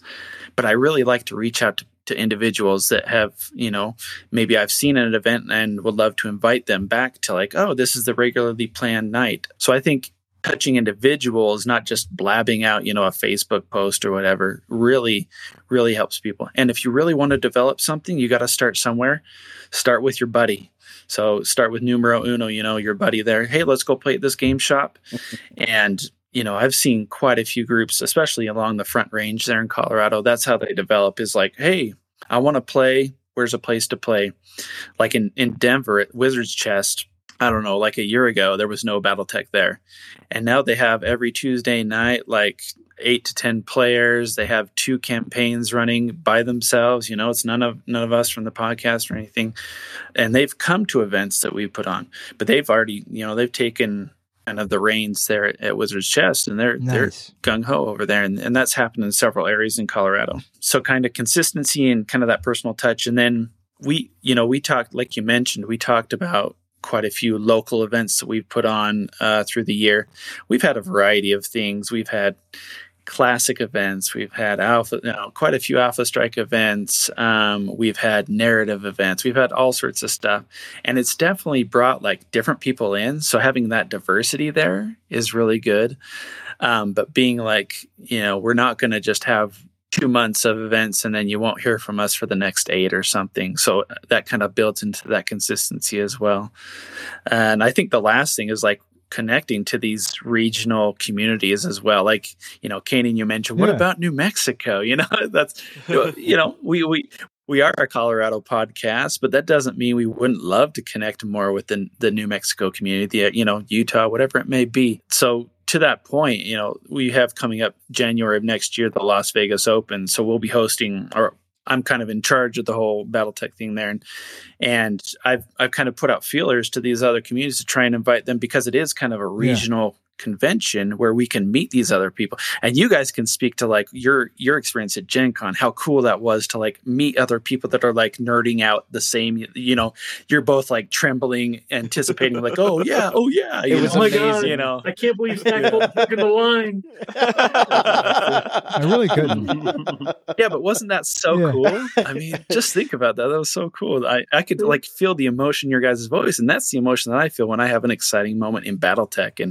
And I love the game and I love the atmosphere, but I totally agree. The people that play BattleTech, I don't know what it is, but they're just so cool. And they're like, you know, we're all different, but they just generally seem to be like good, nice people, and I want to hang out with them. So these kind of larger regional events offer that opportunity. So I would totally invite anyone to come out to Las Vegas, you know, for the Las Vegas Open in January. We have details on that in our Discord and whatnot. But you know, if you're not out here in the West, then go somewhere else. You know, go to Gen Con, go to AdeptCon, but or any of these regional cons. Go to Southern Assault. So many different ones. Yeah, you know. Oh yeah. Yeah, but definitely connect with more outside of your local region. That's what I'd say. Yeah. And just to do the first sergeant thing and piggyback on what Matt says. Heck yeah. You know, yes, first sergeant. Yes, first sergeant. He's the CEO, man. I'm just piggybacking. But you know, there was a guy in North Thornton in Colorado that he was like, "Hey, I'm going to be at this game shop, and if anybody shows up, I'm just going to be there painting. If you want to get a game in, we'll get a game in." And it's the consistency piece and that you've got to be there for. You know, if you want to build a community, you've got to show up as well. You can't just say, well, one time I went there and nobody was there, so I'm not going back to that store kind of thing. If you want that to be your store because it's 5 minutes away from your house, show up there every Thursday night, every Friday night, every Saturday day, whatever you want to do, and just sit there and read a BattleTech book and wait for somebody to show up and see, put at least something BattleTech related out there so that they go, hey, is that BattleTech? Hey, let me check that out. You know, or do you play BattleTech? Yes, I do. Let's do some, let's roll some dice, bro. Consistency is key. You know, that's a big part of it.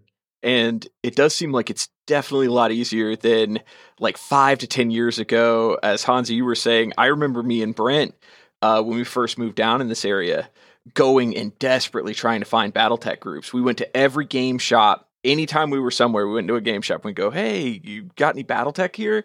And 5 to 10 years ago, the answer was, what's BattleTech?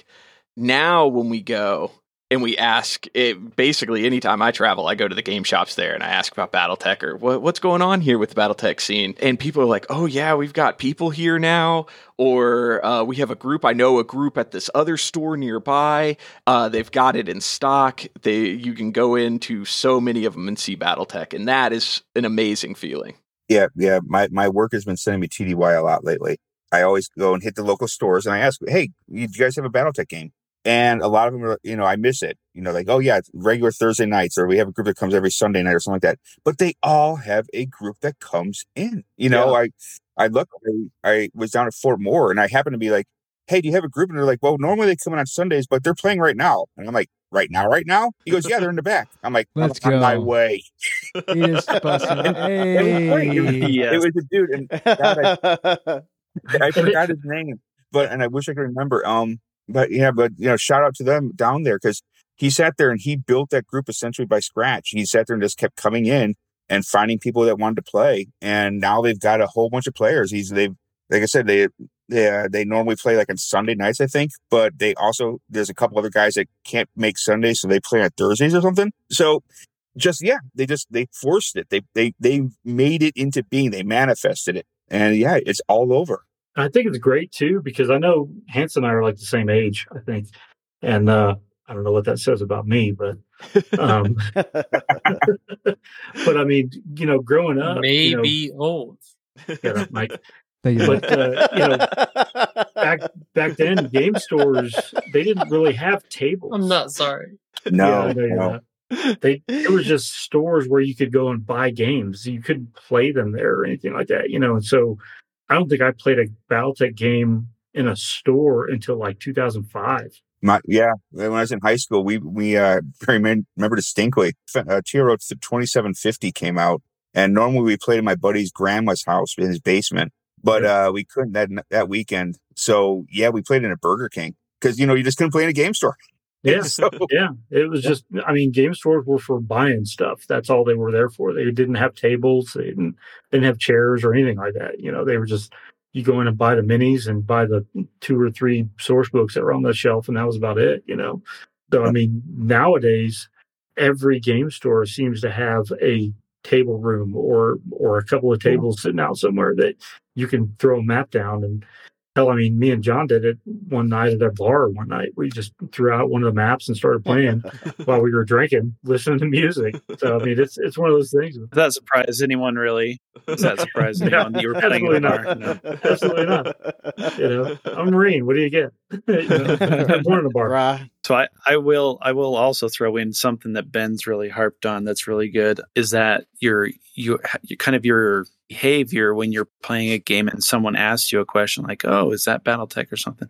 It's really important as well to be very welcoming and just maybe have some sort of like, kind of your 2-minute, what I call an elevator speech ready about Battletech. Well, this is this, and maybe if you played Warhammer, you roll these dice for this or whatnot, and these are the big stompy mechs, these are the vehicles, and this is kind of the gist of it. Want to sit down and play? Because if people are coming up and they're asking you a question, they're obviously interested. They're not just asking questions because they're not interested.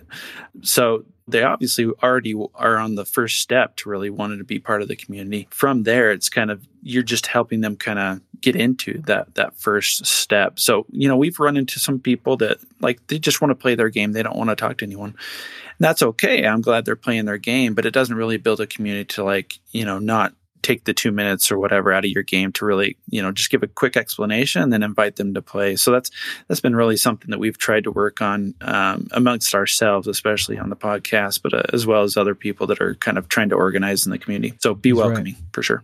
Yep. Yeah, I remember when you did the episode about community building, one of the things that really stuck to me when we were thinking about like, what do we do when people come up to the table was try to get dice in their hand. Try to get them playing. They have shown interest, or welcome them to the table. And that is something that like when people started coming up and asking us, what is this? And it's like, well, hey, take a look. These are the mechs. Sit down. You can start playing with us. And people are really excited to do that. Yeah, that's the start of the crack cocaine, addiction right there. Is that you roll dice and something happens from your roll that was awesome. And then you're like, I want to feel this adrenaline again. Oh, yeah. Yeah, for sure. You just hand them the dice. It's like, here, roll these. And they roll them. And they're like, what did I just do? And you're like, 10 damage, dude. You just knock that dude down, Yeah. That's a critical. Roll them again. You've definitely got to have some kind of guy that is a little bit extroverted, because look, we're all nerds and we're all introverted in our own ways. Right. But you've got to have that little piece of you that says, hey, look, if I don't bring new players into this game is going to die. I have to bring new players in here. And the only way to do that is I've got to go outside of my comfort zone and actually talk to people. So that's a big part of it, is you have to talk to people that are not part of your tribe, that are not part of the Battletech tribe, and to get them in there. Like I said, we've been playing every other week now since I moved to Virginia. For like 9 years. So that's a lot of games, it's, hundreds. And normally we play like 10 to 15K, bring whatever the hell you want. But what we've been doing really since the last Kickstarter is we'll play 3 or 4 games of just using the stuff from the box sets, and now even we're using a lot of 3D terrain and stuff like that. Props to the guy who kind of runs it all, a guy named Chuck. He's got all the mechs painted up in like Lance colors. He's got the 3D terrain. We play on the maps that come in the set, and we're welcoming new players. And then like every 4th or 5th game, we'll be like, all right, free for all. So, but yeah, and I always bring my intro box set. Because every so often somebody comes, I'm like, hey, I've got my intro set. Do you want me to teach you the rules over here on this other table? Give me 5 minutes, and at least I can run you through it. So I can show you what you're getting into before you spend. Because, $25 or $50, it's an investment. I can take 5 minutes to walk you through, and then you can make an informed choice. And, I get paid by the word. I don't get paid to sell the product. And yeah, it's, talking to people isn't my jam. But by being welcoming and, sitting there, just passing my mechs off to somebody on my team and, taking 5 minutes to walk a new person through what's going on or walk them through my sheet, you'd never know. That's the next person who's going to pick up a box set, and it really did happen. Somebody, we walked him through it as he, oh, this is really cool. This is really cool. I can't play this time. And he comes back the next week with painted mechs. It's like, hell yeah. Amazing. Amazing. Yeah. Hey, so real quick, a little rapid fire question here for everyone. So when you get a new player on the line, do you send them to a Game of Armored Combat or the Alpha Strike box set? Alpha Strike. I 100% generally send them to the Game of Armored Combat, but I walk them through both. And I explain, because luckily our game stores, I've got one on the south side, one on the north side that I always go to, and they carry both. And so, I'll walk them through them both, and I'll sit there and explain the differences. And man, the guys were cracking on me on the Gen Con recaps, but I've got my patter down pretty good. I tell them, like, me and my kids, we did a battle, a Coventry battle, 12 on 15 in 2.5 hours, which is in an Alpha Strike. That's something Alpha Strike brings to the table. So I can walk people through in about 90 seconds the differences between the box sets, and then I just let them pick. Just let them do what they want to do. So I'm a classic guy. We play classic. They're watching us play classic, so I aim them towards classic. But I 100% to walk them through Alpha Strike and say, for bang for the buck, the amount of mechs in here is just redonkulous. So. Yeah, I like what Jason said. I think I gravitate towards the Alpha Strike side. One, because generally the people that we're seeing come toward the community are coming from other kind of wargaming backgrounds where it's more similar to Alpha Strike than it is to classic Battletech. Also because, like Jason said, the number of minis is many more, and you're not limited to hex spaces. We have a huge classic Battletech community in Colorado, and a lot of people, well, I should say a fair number of people do go through Alpha Strike, and then they're like, well, I want a little bit more meat to my rolls. I want a little bit more, I need some more bubble filling in my life. So that's when we say, okay, hey, we've got classic as well, and there's plenty of both being played at usually at our game nights. So, Alpha Strike is kind of the jam that I think is easiest for them to get into, but there's definitely, validity in both and other types of Battletech as well. I think it's also what's popular in your area, because if you push Alpha Strike on them, then they come back and people are only playing classic, you just kind of shot the customer in the foot. So yeah, I think it's also like North Carolina, the Mechway guys, they have a lot of Alpha Strike going on down there. So I would imagine they probably push the Alpha Strike. While here in Virginia, it's almost all classic. I mean, I think they're doing a little bit of Alpha Strike up in Fredericksburg, but up in Nova. Virginia is a very classic stronghold. So, yeah. I think from my end, it's more. I'm a spreadsheet guy, and aside from my word vomiting for writing, I've talked to a lot of guys in Colorado at our events and stuff like that, and especially guys that are coming in, and I take a different approach to both what Matt and Jason said, where I try to get to know what games have they played already. What do they play already? Are they a Warhammer guy? Are they a bold action guy? Are they a D&D guy? And that tells me right off the bat, okay, if they're a bold action guy, they want fast-paced stuff. They want Alpha Strike type stuff. If they're a D&D guy, they want the nitty-gritty. They want the nuts and bolts. They want the classic side of stuff. So, and then I ask them also, like, what do you not like about the games that you've played already? And then it helps me steer them towards what I think they would be involved in, or what they want to get involved in. So I've got my Ben. This is great advice. I'm going to sell so much. Yeah, I'm going to be killing it next year. Gen Con. Dude, I know you're going to sell so much stuff at Gen Con. I'm going to be on the floor. I want at least 1% royalties if whatever you sell from whatever you make off the sale, which I know is zero. Yeah, exactly. 1% of zero, I can float you that. Listen, it's just conversation, and it doesn't take long, and it doesn't take much time out of your game, so it's just conversation. It's not bad. Exactly. It's like, what if you're talking to someone and they say like, well, I played this game, but I feel like the turns didn't take Exactly. it. Exactly. I have the product for you. Let me introduce you to a friend I call Pack Ops. Exactly. You want some nitty gritty stuff? Hey, there's a podcast called Bungle Tech. Let's talk about that. And then I'm going to show you the TAC manual.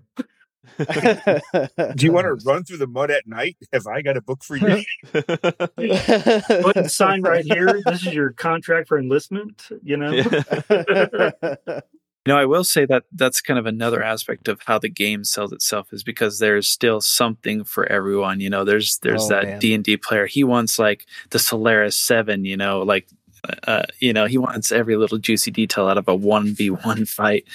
And then you've got the dude, that wants to run a company at a time and wants his game done in an hour. And there's something for everyone. I mean, there's still we haven't even talked about like aerospace and all sorts of other stuff. So there is still tons of stuff available for the BattleTech community to play. Huge fan of aerospace. Just saying. No, you're not. Good job, Mike. Make the fight 3-dimensional. Hey, wait. That's what city fighting is for, bro. Put fighters in the sky. Put them in there. Everyone loves the aerospace rules. Oh, I'm talking about Alpha Strike. Specifically. The Alpha Strike, it's pretty cool. With the, You're the best, Cannon. You're the best. If I don't feel good about it, I just punch out. I do. I'll get 3 words in. I don't like that sentence. I'm done. Or who was it? Billy Rolfson? I cannot speak at all towards aerospace and classic. Not many people can. But Alpha Strike, sure. And we haven't even mentioned that they have 2 role-playing A Time games. of War and MechWarrior Destiny. Boom. Boom. There it is. I just wanted to say, to Matt, you're so eloquent. You're so well spoken. It's that's why we keep him he's around. Way better than I am. I was like, this guy. They need to let this guy talk more. That's why we keep him here. You're killing it. Very, very thoughtful responses. Very well spoken. Excellent advice. Matt is the Valhalla Club conscience. Yeah, that's why, beautiful. That's why his questions are he answers questions last. So that he can clean up our mess. I see that. Yeah, I see it. Let's wrap that up with. He's our moral compass. Before we get to the air thing, thanks again for everyone coming on. This has been awesome. Yeah, thanks for the invite. I saw the little thing saying you guys are recording. I'm like, oh, cool. Just check what's going on, and I'm maybe on my way. Hansa's always up. I don't know if that guy sleeps. I think he's either writing or on Discord. Not right. Yeah, procrastinating is an important part of writing. I almost feel part of it too is when I see Hansa on Discord typing a bunch of stuff. I'm like, oh, cool. He's not writing. Let me see if I can write something before he gets it in, kind of thing. But it never pans out. It never pans out. You need to murder more characters. I'm trying, man. I'm trying. Well, my nephews happen to be in town, and my kids were teasing me, just giving me hell about how many people I'd kill, and I had to explain it. I came up through Battlecore, and one of Jason Schmetzer's rules was: do not submit a sequel, do not give me a series, do not give me anything like that. He goes, if I want a sequel, I will tell you, and that was his hard rule. So when you go into a story knowing there's no sequels coming, you can tell a story honestly. I don't kill a character every story. I'm 1 in 3, I guess. But I kill them often enough that when people read my stuff, they don't know who's going to make it, which I love. But it's just telling it honestly, because I haven't actually written a sequel yet. I would love to, but yeah, it's because it was my writing is a product of my first editor. Jason Schmetzer was he was a great editor, absolutely a phenomenal writer, and his rule shaped how I write. I I hold nothing back. I write no sequels. So who cares who makes it and who doesn't? It's just, whoever lives, if I write a sequel, I guess they get to be in it. So Yeah, Ben, I think the answer is more Panther pilots. Is True. That's true. Yeah. Panthers and Stingers. Panthers and Stingers. somebody The has, Panthers, dude. well, They're pig for life. I was hoping to count how many Panthers were killed so that I can top it by one. Bro, he lost count. Like, Yeah, we waxed them dirt pigs. I think the language is like a little murky where you're like, I don't know if you can be 100% sure exactly how many Panthers. You know what I was thinking? You'd have to work alongside the Kellhound source book, get those scenarios going, check cross-reference. I think there was just more work than I was willing to do. I'm just going to be honest with you. Dude, it's tough, man. I mean, when I was going through Price of Glory to write Turning Point's Helm, like I had like sheets of notes of like which mech was in which scenario type thing, So like when you look at Turning Point's Helm, like how I've gotten the TO&E set up, which I'm kicking myself because I'm trying to paint all that. And yes, I understand that as well. We are still working on doing our little video series of doing Turning Point's Helm, and they shot the footage. Come down, they shot the footage, or at least some of it. They they are actively. But there is a lot. You're right. There's a lot of stuff to paint. Yeah. me and Metal Ed and Matt were going back and forth about LVO because I'm running that campaign in a day from that Turning Points, and me and Matt and Ed are all comparing like, okay, well, I've got this, you got that. Crap, I've got to paint all this. Are you kidding me? Who wrote this? Dang it, I wrote it. Damn it. All right, fine. I guess I got to paint it. How many vedettes was it? Oh, that's a lot. We were of vedettes. considering dropping the vehicles altogether, but then we were like, but then it's not what he wrote. Yeah. And it feels like a cop out. So we've had a whole discussion. Tell you about what, it. you three guys just need to come down to Vegas in January, and you can just film what we're doing. You don't even have to play it. You can just film what we're doing, because me and Ed and Matt are all going to have the units out there. I think we're running 2 tables, Matt. Wait a minute. Yeah, 2 tables.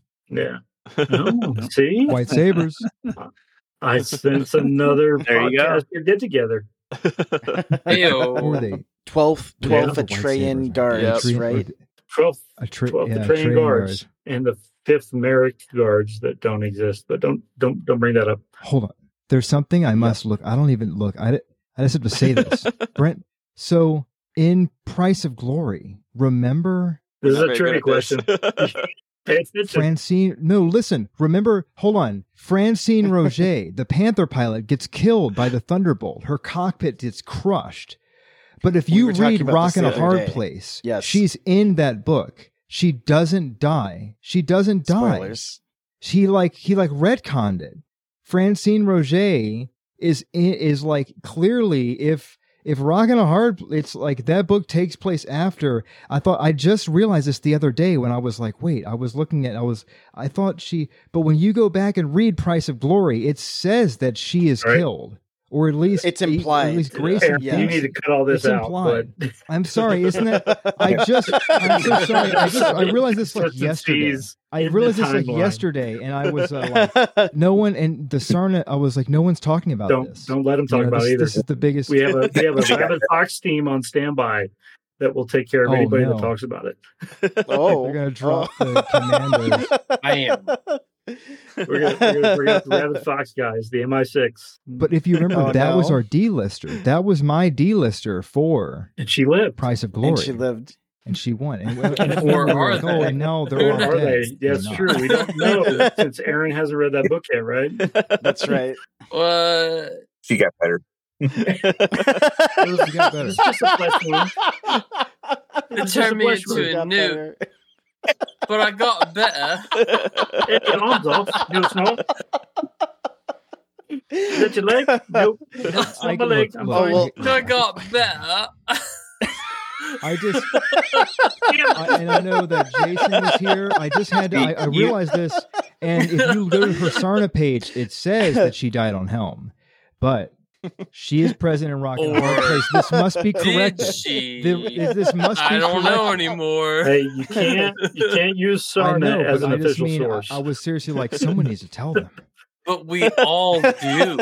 Like, bro, I just recorded an intel brief like 3 days ago, and the number one source was Sarna.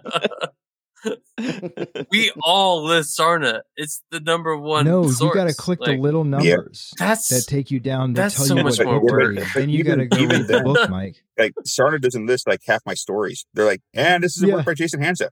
And I'm It's true. Okay. Well, when I did the intel brief on the Russell Hogg, yes, Charles, the Russell Hogg.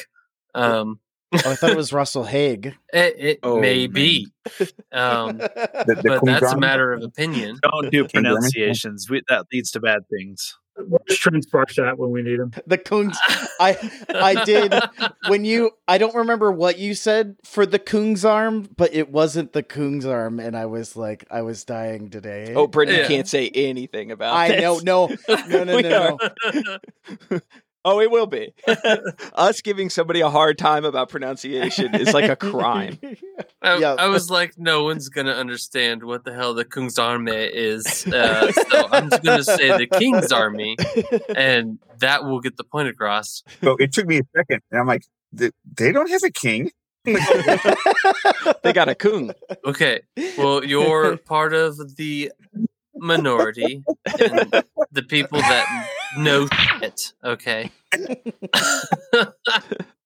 But no, I knew I was going to make people mad, and I knew that it was mostly Sarna, but that's what I had. No, that's fine. They were like on 5 pages. So we talked a lot about building up the community, taking those steps and building up groups around you, doing conventions, growing both locally and outside of that. And a lot of that work we do because we want to keep the future of Battletech going. So how do you all see the future of Battletech? Yeah, that's a deep question. That is a deep question. I mean, it doesn't have to be what you predict it to be. It can just be what do you want to see? All right. I was talking to Charles last night. Maybe not. Go ahead and gaslight him. Yeah. I will throw him on blast because he cannot defend himself That's now. right. Because I'm literally messaging with him right now. Just tell him Mike is throwing you under the bus. No, we were playing MechWarrior Online last night. It was me, Silent Charles, because it was late in the day, and Jedi Bob. And so you were getting the affirmative and negative from the from yes, MechWarrior Online. I got it. Absolutely. And he would run into me and just sorry. And then we signed off of MechWarrior Online, and the conversation continued. So I have said, I don't know if it was on our podcast or somebody else's. Like I said in the beginning, okay, I came to the universe with the clicks, the Dark Age clicks. Every single month had a scenario, and those results were reported via the game store's official, right? Think Magic the Gathering, their official judge. Sure. Yeah. To a central site, location, what have you. And they weren't necessarily like faction specific. Like it would change month to month. Like, all right, this month was Spirit Cats and Steel Wolves. This month was Liao and Republic of the Sphere. It jumped around, but your standings nationally were tracked via your username, like your name, right? So, and that's exactly how it's done with Magic, right? You go to the Friday Night Magic, you compete, you win or lose, what have you, and all of the results are submitted via the judge to the central location, and they are tallied over the year's end, and then we have a nationals tournament. Do we have a national Battletech convention? No, we do not. I know that's going to get censored. I'm sorry. Pew, pew. We do not have a National Battletech Convention. The NBC. The NBC. All of those things. I've had too many beers at this point. Keep going. Don't cut that. Don't. He's right. No, there should be. There should be. So WizKids had it figured the fuck out. Yes, WizKids failed. so overarching. They didn't have it figured out. But they did have some things ideas. figured out. I think that's what you're handing out. WizKids had it mostly figured the fuck out. Mostly. And you can laser shot that all you want. The okayest game company. Because we are the okayest podcast. And here I am as a guest. And I've been drinking, and I'm sorry. I think. So he's making the point of, and he's not the only one, where clearly Catalyst is building something with the demo team and all, they're clearly, but they're not there yet, right? They're not quite They're not there yet. Nope. They're not there yet. There's a lot of road ahead of us. These things exist already, right? It's just a matter of adopting it and adapting it to fit this universe. And such a thing has already happened in the past.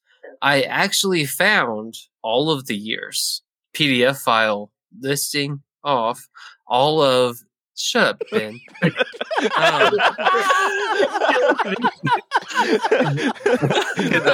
couldn't help it.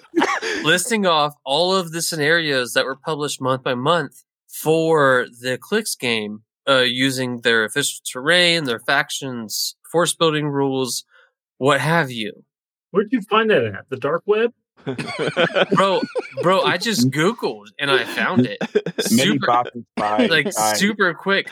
I'll send it to you because it's legit. Mike's in contact with the ISF. Right. Yeah. Mike, I just want you to know I've been rooting for you this whole conversation. The link net. He's got some links to the MIO. The future of BattleTech needs a national convention with a national freaking center point. And me and Charles talked about this, and we went back and forth, right? We went back and forth for a long time, and we settled on, no bias aside, Denver. Hear me out. Dude, they Shadowrun. Okay. No, throw the bias away, right? It is centralized. It is in the centralized. Midwest. It is also a airport hub. Yeah. Yep. How many federal holidays exist in the month of April? Zero. I was on the path with you. I had followed along. I was ready. I was ready to sign up, and then federal holidays got involved. He took the express ramp off. The majority of BattleTech players, at least in the Colorado community, are military and or former military, and there are zero. I'm gonna say it again. Laser that. Zero federal holidays in the month of April. And I wanted to try and tie it into the lore. Okay. Right? So I was thinking May, because it's Tukey. It's May, right? But there's 2 federal holidays in May. You gotta go to June. Very unfortunate. Okay. 6th of June. June doesn't work because it's the tourist season for Denver. So nobody go cares sit down. about the tourist season in Denver. Yeah, everyone that flying into Denver cares about that. They celebrate D-Day in Denver? No. The 6th of June movement for ROM and Word of Blake. Come on, Hansa, stick with me here. I know. Mike, we're going to go back to April. So we just have to. What we're going to do is we're going to apply for a federal BattleTech holiday in April. We got 0. If we get 1, we can have a convention. Oh my god! It sounds like write your local congressman tomorrow. Pasta manana. Wow.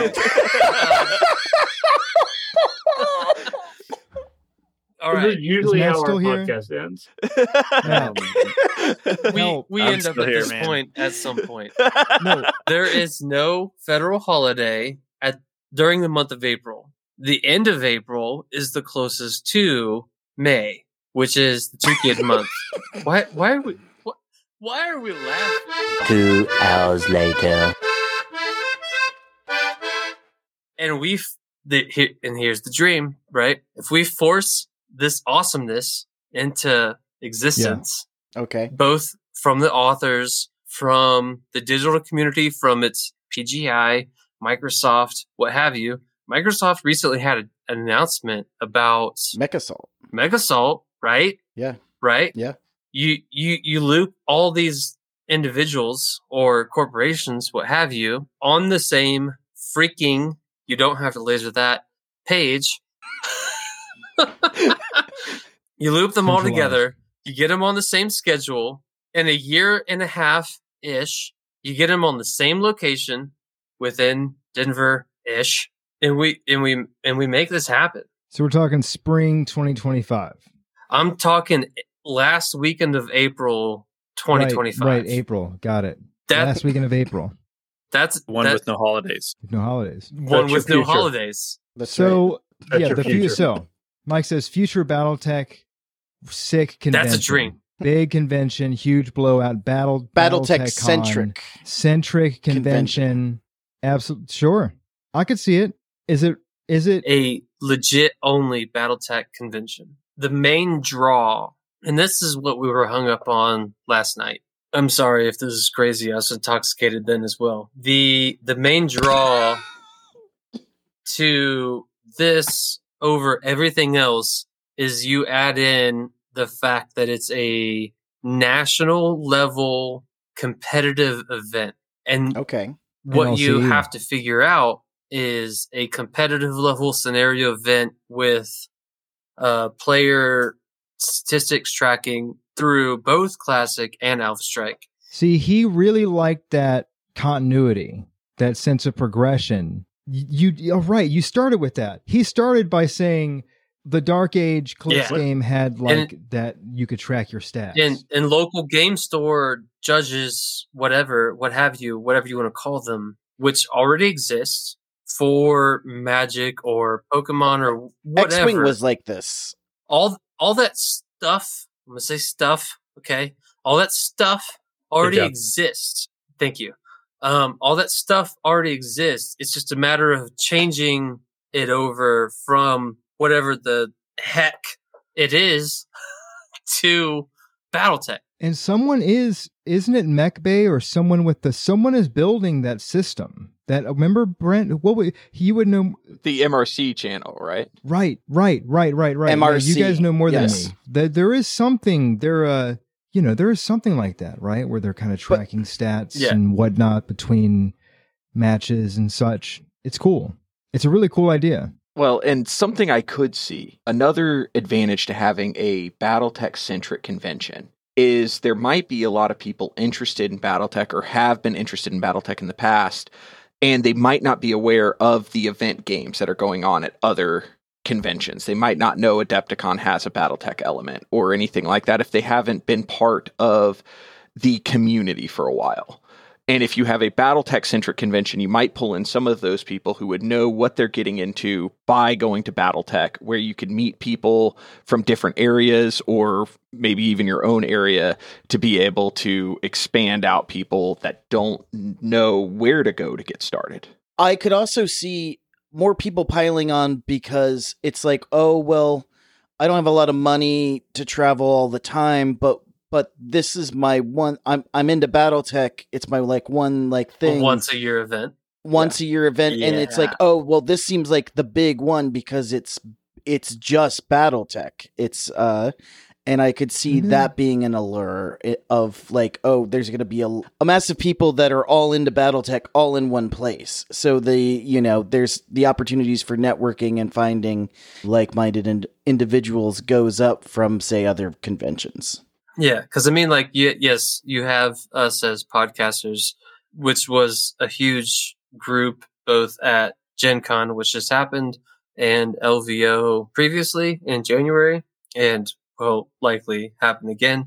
But like having that national scene where you can actually compete to something and log online and see, okay, this is where I stand across both my state, the country, this, that, and the other.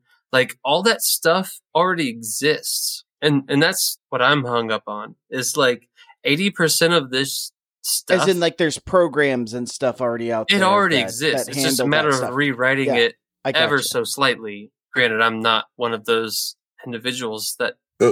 It already used to exist too. I mean, there used to be MechForce US and MechForce UK. It was like in every book and stuff like that.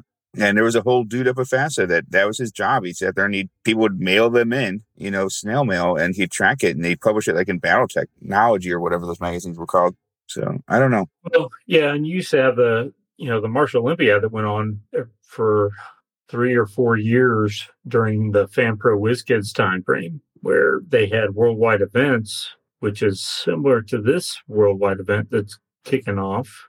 For those who don't know about it, there is a worldwide event. Yeah, they should.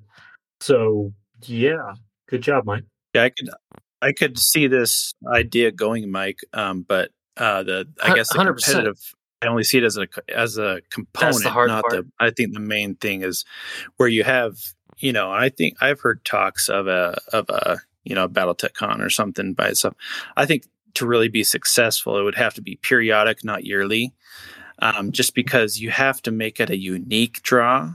And that's what a lot of people complain about BattleTech events at other cons is that you get nothing unique out of these, events or something other than the actual, you're present at this particular time with these particular people, where there's like things offered that would be unique. You can only get here and only here at this time, every 5 years or whatever. These kind of games and competitiveness lead up to a component of such a thing. But as far as an initial idea, it's kind of cool. Yeah. And to that point, right? Like that is one thing the WizKids Clicks was able to excel at because of their blind box, unique, pre-painted system, right? You were able to, okay, you won this thing. Here you go. Here is this prize. You have this unique elite fighter, this unique elite tank, elite mech, whatever unique squad of infantry, whatever it is, right? For this faction, you won this. Well, okay. Look, he wants like blind box units. You want to do random polls on like, with like unique stats. He wants to ladder. He wants like various rankings, perhaps. You can like go up in ranking. Check it out. BattleTech, the mobile game. BattleTech exactly. You're logging in, you're doing your dailies, you're getting your currencies, you're doing your polls, you're laddering. That'd be I don't sweet. know what a medium, like a middle ground looks like for current BattleTech versus what I grew up on with the Dark Age clicks. Like I said, I know there's a lot of hate for the Dark Age clicks. Bring the clicks back. But their scenario system wasn't that bad, right? No. Let's be honest. And their competitive system also not that bad. Mike, you want to run a side game at LVO Click Tech? Let's do it. Look, man, I'm already busy enough. No. Listen, you got all those clicks in your garage. They got to be brought out, dusted off, put them on the table. You got to make your own future, brother. That's right. You got to make your own future. Look, I'm aware that I'm making myself busy as it is. Charles is probably going to message me directly to be like, "What the hell?" No, it's a podcast, bro. What do you think? And that's where we don't delete that part. And you can tell Charles yourself that. I told him. But it's like I told him, and like I've already mentioned, 80% of the work is already done. It already exists. It's just a matter of slightly rewriting it for this universe to fit this format, what have you. You don't need to create it. It already exists. So to summarize, if I may, you want a BattleTech-centric con that's centralized in Konas in the United States, and relatively central. Denver is premiere. At Denver at the end of April. At the end All of April, bias aside. At the end of April, as well as you want to see a competitive scene somewhat like what we saw with Clicks during the Dark Ages. Is that like round out your kind of ask for the future, what you'd love to see in the future of BattleTech? Yes. That was way simpler than what I said. And I made it super I made it super complicated. It's okay. And I'm sorry. No. It's good. I was here for the journey, man. I still love you, bro. So we can move over and ask Ben what federal holidays he wants to add to the calendar. Yeah, your turn. Bravo. Future of BattleTech. I mean, are you talking about where the direction is going, or like specifically what do you want to see? You know, I think we could all kind of predict where things are vaguely going, right? But I want to know what is Ben's ask for the future of BattleTech? Like, what's the thing you would want to see in the future?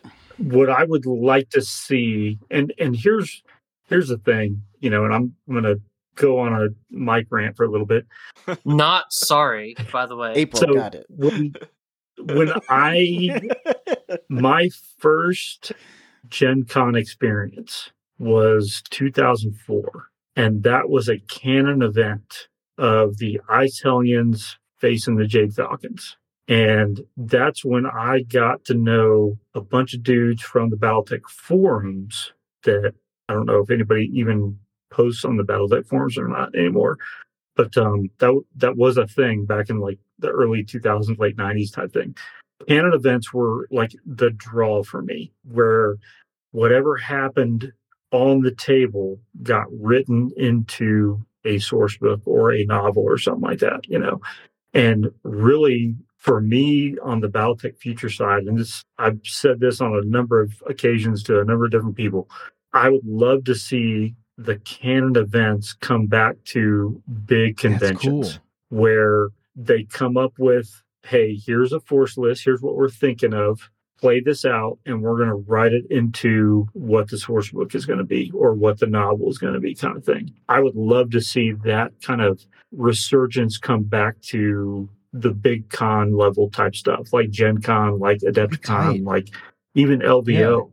You know? Yeah. That's so cool. I didn't know they did that personally, but that plays to BattleTech's strengths so well. Right. I mean, the lore, the whether it's even Alpha Strike or even Classic, you know, I mean, it's one of those things where you can take the results of what happens on the table and just form a story out of it, or form, you know, a novel out of it, or form even a source book entry out of it. That's what I would love to see from the BattleTech gaming side of things. You know, it's just the canon events come back. Canon events. I'm all I love that.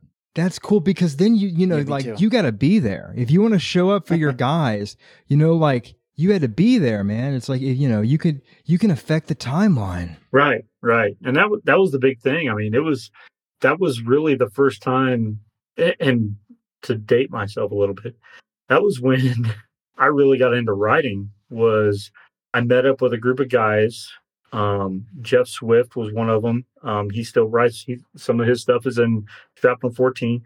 Mad Dog Maddox, Chris Thompson, a bunch of dudes. We formed this little team of Ice Hellions that went and just destroyed this Jade Falcon group. And we were like, this is cool. And then like for the next 4 years after that, we met up every time at Gen Con, and we always played the canon events, and we always got on the same side. And that's where I kind of formed a lot of friendships in the BattleTech community, was from those canon events type stuff. And being able to interact with them even off the table was kept me going in the BattleTech universe type stuff. So the canon events were really integral to my growth in the community, if you will. That's all I got to say about that. No, that's awesome. I'm not going to derail. Okay. I'm not going to derail, but you do make all the same good points, right? So Sure, absolutely. I mean, I'm going to cut you off. so repost, because really, when you look at BattleTech, in my That's view, the next book. in my opinion, Yep. you have two different types of players. You have competitive players and you have narrative players.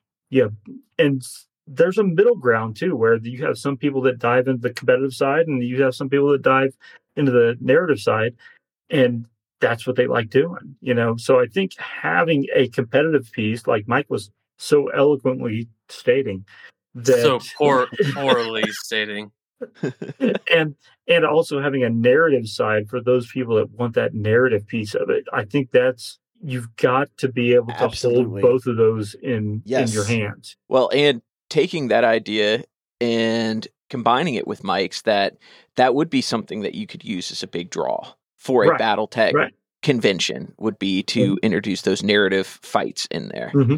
The hard part after that is on the riders. Right.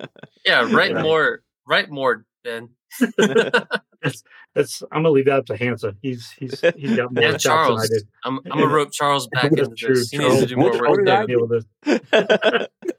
We got more writing for you, buddy. Don't worry.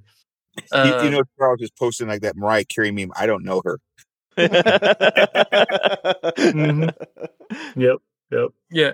As I was thinking about like a week long, relatively-ish, slightly less than a week long BattleTech convention, I'm trying to think of the type of things that would make it something worth selling, right? Selling tickets for, right? So yes, we have WolfNet 350. That's a big thing.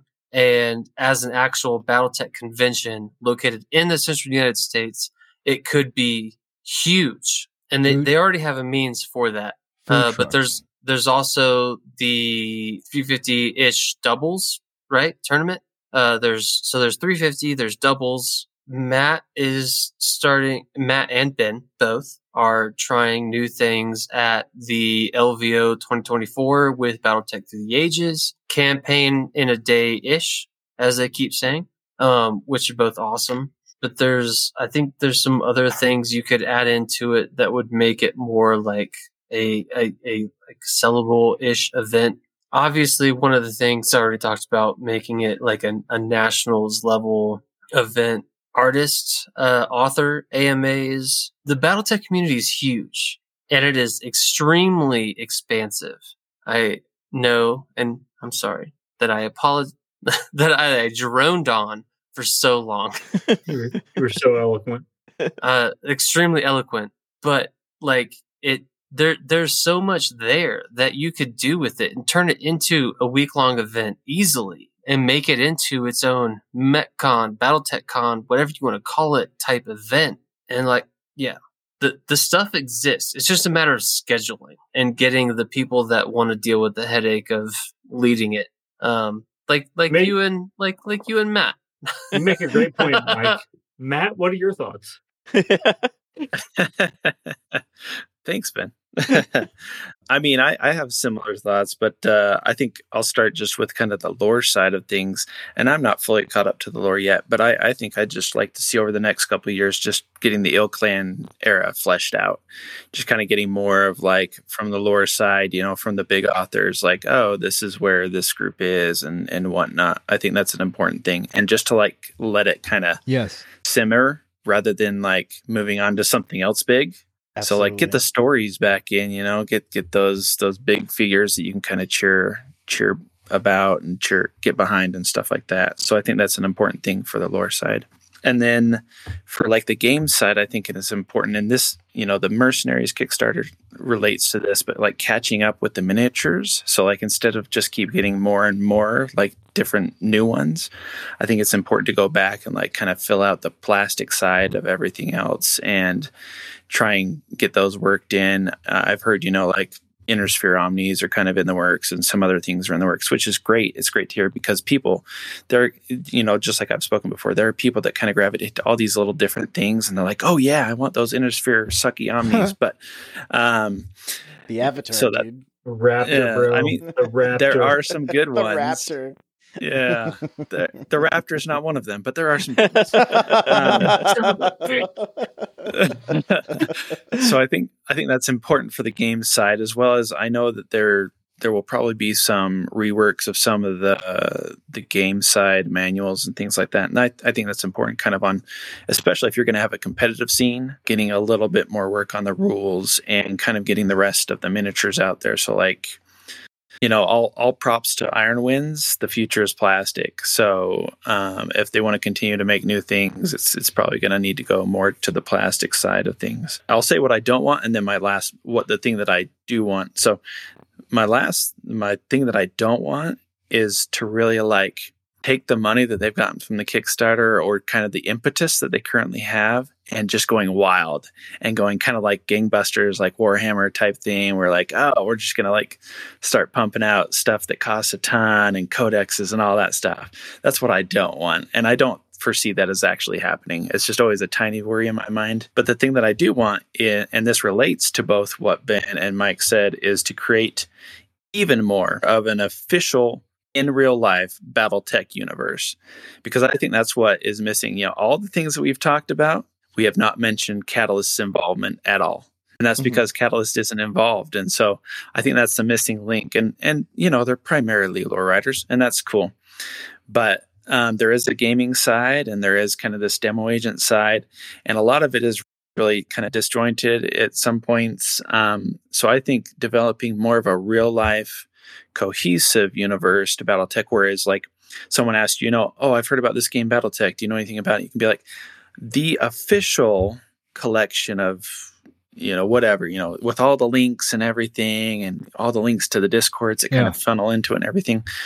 This official place is your fount of knowledge rather than us having to develop that. So I think that's like what I would desire, not because I want Catalyst to like take over everything, but I do think they need to take a lot more ownership of their product and kind of their universe that they've created rather than letting us take over and like, because in a sense, it all becomes fan fiction after a while. We're like, we have the fiction writers and you're like, okay, that's great. But then like everyone else fills in all these other stories and you're like, well, is that official or not? Because there's kind of this gray area and it just kind of develops from there. So I would like to see a lot more kind of official top-down type organization where, if it's going towards competitive play, if it's going towards bringing in other people, other authors, whatever it may be, I just see kind of a little bit of a lack of forward thinking on Catalyst's part as far as the in real life BattleTech universe. And maybe it does lead to a big con, or maybe it does lead to this reinstatement of the lore battles, whatever it may be. I think there's a ton of things it could lead to, but the fact that we don't get much from Catalyst as far as like content creators is pretty interesting, because I don't think that's how all communities are. But anyhow, that's kind of what I hope and what I foresee for the future. The easy way was just if they hire us. We'll do it. No. I don't think it has to be that way, but at least making a connection saying, we would love for you guys to like feature this particular thing. We would love for you guys to go over the next, Alpha Strike section, in the new ASC, whatever it may be, but there doesn't seem to be that connection to like, oh, we're all the content creators, or, we're the people kind of on the ground helping develop communities. And then there's not really a connection to actual Catalyst, kind of top down information stuff. So yeah, they don't have to hire more people, but the three of you it seems like there's kind of a unified thing here, which is you want Catalyst more involved in kind of organizing things. Am I like picking up on that correctly? Like on the game side specific and the community side from what you're saying, Mr. Northman. I think so. Yeah. I think they have, maybe they don't have the capacity to do it. And I get that they're a small company and everything, but I think they have the opportunity right now to do it for the future. Whereas, they've kind of got an upswing in kind of fundage, basically, where they can kind of put this enthusiasm for the product into something that will lead to something in the future. So as kind of a short-term progress marker for it would be more of bridging that gap between the people that are out there, like the content creators that are making things for BattleTech or putting on events for BattleTech and just having Catalyst a little more involved in that process. Yeah, I think so. I mean, and I'll just give an example. A concrete example was the Kickstarter launch parties. And I know Mike, as Mike has gone over, we felt a little bit besmirched here in Colorado because we didn't get a party or whatever. But that's not really what I want to talk about. What I want to talk about is how it was organized and how the communication occurred. And I should say, or the lack thereof. Because it really was it seemed to be a lack thereof in communication, both up and down the ladder from kind of communities on the ground up to Catalyst and back down. So I think that could be cleaned up a lot, and that would kind of give more trust to people that are kind of developing communities. And then in return, it would make it easier for us to kind of work with Catalyst. Yeah, so something like that. Okay. That's a great point. Do you think that they're heading? Does it feel like they're heading in that direction? No, Kanan. Nobody at CGL listens to any podcasts. They have no idea what's going on. Did you not see the shout out y'all got in Shrapnel 14? I did. What I mean is, do you see indications that that's the direction they're moving? Right? Like, do you have faith that they also share that vision of a greater unified kind of organizational apparatus? I would say not currently. At least I haven't seen any plans to do so. But I think a lot of people are looking for it, kind of, I would love to see a little bit more. I mean, it doesn't have to be immediately off the bat, this is all the stuff we're doing to help kind of support communities at the ground level. But it would be fantastic. I don't know. What have the rest of you seen? I don't know. Right. A stronger support program or something like that would help. Well, as I said, the FASA had a dude. I want to say his name was Beryl, but don't hold me to that. And that was his whole job, and I assume I cannot speak. I will not speak. And even if I knew things, I pretend I didn't. I have no idea what's going on. But I assume that this is, the competitive side and trying to unify is probably very important to the powers that be.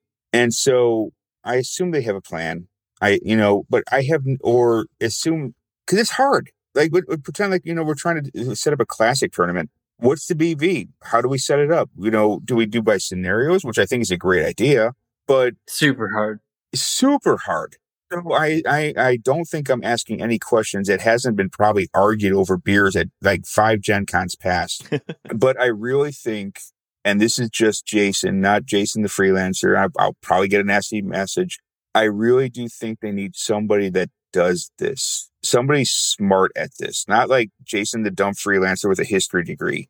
Some sort of person to be y'all's contact. The one to be the face. The one that sits there and drinks a whole bunch of beer and whatever, drinks, the Pelicans with Ben, and feel like I'm being set up here.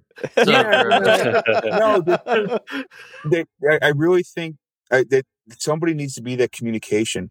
And because our local store, they put in for it, and I don't know what happened, but they didn't hear anything back, and then they weren't, and it's really, I know Rem has been killing it, but she's one person, and Rem is awesome. She's great in person, and they're working her like a sled dog, but there needs to be more. So I don't know. But I would love to see it, because until Catalyst unifies the energy at the tables and the energy of the community and links it together in some way that's way above my level and above my history degree, because that's marketing, that's communication, that's whatever the heck people go for degrees these days. That's synergy and corporate speak, but it needs to be done. I think all of y'all have hit that, and I would agree. It needs, and that's what really needs to take BattleTech into the future, into to unify this energy and this power that's being at the grassroots, and to link it with whatever's going on, with product and things and fiction and whatever. The only thing I would want to see personally, product or future BattleTech stuff, it is so hard to get new readers into the universe. All of us said I don't know if we took a poll, but like out of the 8 of us here on the line, probably about 7 out of 8 of us came with a stack poll book, either Warriors of Currency or Blood of Currency. Not Warriors of Currency, you know what I mean? Warriors on Yeah. Warriors of Han. Warriors of on Garde or whatever. Oh yeah, I love that one. Is that a book? On Garde. Yeah. Are we on Garde. remembering something? Remembrance? Yeah. So, yeah, we remember. There, the closest we have is Brian Young's Question of Survival, which is a great book. Absolutely a good jumping point.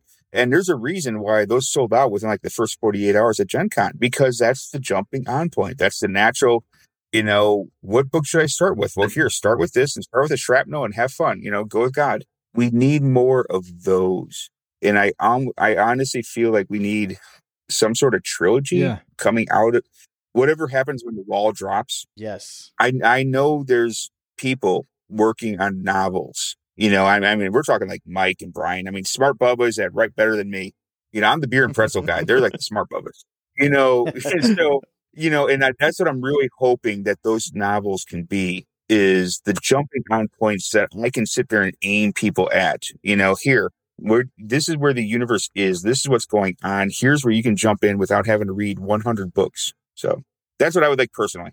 Well, and I know that is discussions that, listening to the different podcasts, sitting down with the different members of Catalyst, that is something that comes up almost every time in those interviews, is what is that solution to getting people into the fiction? We ask it ourselves because we were hoping we could provide a, some sort of guide. And even now we sit here and we're like, it's hard to just, do you insert them right into IlClan? Like, do you have them read the Grey Death trilogy first? It's a difficult. Yeah, there's not a good answer. There's not a good answer. And when I said that Mike is writing, I memean Mike Ciravella, not Mike Stackpole. I don't know what Mike Stackpole's doing. He doesn't run things. I'm always wrong. Mike Stackpole doesn't check in with me and say, "Oh, by the way." But that's not knocking. Dominions Divided is an amazing book. Like I said, Mike Ciravella is absolutely killing it out there. So sorry, Damocles Sanction. Let me interrupt you. Damocles Good Sanction. What did I say? You said the source book Dominions Divided. Which does. I mean, that was a test. Yeah. That was a test in Pain and Pass. That's actually Brent. He's the only winner. Brent was asking me the other night. We have this other friend, and he's like, "Oh, let's have him just read one of them. One of the new ones. If we could just give him one, what should we?" And I was like, probably Damocles Sanction. Because he knows the Fed Sons, he knows the Combine. Really? It's just this guy, it's like our friend. And, that one starts, you get the big battle. Mm-hmm. I was just like, hey, maybe that one's good. He'll catch him up on like, what's going on with the, with the Fed Sons. He knows, it was tough. Brent, I was like, when Brent first asked me, I was like, I got to think about this. But just knowing the guy, right? It's like, which just means that I have to tailor it depending on who the person is. Yeah. Right. I could give different answers for everyone. Yeah. I think that goes to strengthen what Jason's saying here about like having a new onboarding trilogy for somebody where it's like, this could be more of a universal suggestion to people of like, hey, you're just getting started and you want to be in the more modern world of Battletech, you could start here. And that would go along with it. But it's still a very difficult challenge to undertake. I couldn't even imagine how to begin that or frame that. This me saying this is not me pitching this, okay? Because I wouldn't even know. Well, Catalyst in live streams has actually said that they want this as well. They're just looking. They're like, when it shows up, we're gonna send it out there. I'm greatly paraphrasing, right? Yes. I like how they because I was like, well, read that. But then if you're going to read that, you got to read the Craig Reed stuff, go over there, get your Elements of Treason. And if you're going to read those, I mean, you got to read the Mercenaries what's the one with the Grey Death? Before, no Greater Honor. Yeah, that's a good, pick up the audiobook. Oh. As well. And then I'm like, oh, you got to read that. And you read the Mercenaries' Honor. And like, oh, you got to read the run about the Tamar Pact. That's great. On Arcturus, it's a good story. And then, and it's like, we're going to do that. Well, and then you got to read all the source books, start with Shattered Fortress. and then kind of start there, and then you're going to want to work your way around. And then like by the end, I had suggested like 16 different pieces of writing. Yeah. What I don't want, and and I know CGL doesn't want, is they don't want quote unquote spinal books, because then people are like, well, just read the spines and I can skip everything else. Yeah. Right. So so that's a tough nut to crack. How do you get like an onboarding trilogy without making it like, well, we'll just read these 3 books and never read anything again for another 10 years? Good point. A tough problem. It's an incredibly tough problem, which is probably why it hasn't been solved yet. I was about to say, that's probably the, I do. Okay. If we, we're talking about the future, I am excited for, whatever. Clearly they're building, a new kind of stable setting. It seems, we're kind of setting the stage for, I like it. I see what's going on here. I like what they're doing. I see that we're clearly setting up this like new era where like they're putting all the pieces in place. I think it's cool. I'm into it. There's still more. I think I heard the next Craig Reed book is about Hanson's Rough Riders. Hey, don't get my hopes up. Huh? I heard. I read that somewhere. It is, it's Jihad era. It was in Stratmo 14, and Craig has talked about it. Yeah. He wants to tell the story. Interesting. I was just saying, Keenan, that I also like the kind of this opportunity that I feel like the story has like a little bit of time to breathe. That's what I was just mentioning. Is like the Ill Clan era is kind of like this. Okay, now what? Okay, so Earth was taken, and then we go. Terra was taken, and then we go from there. Kind of develop the lay of the land. Yeah. He knows.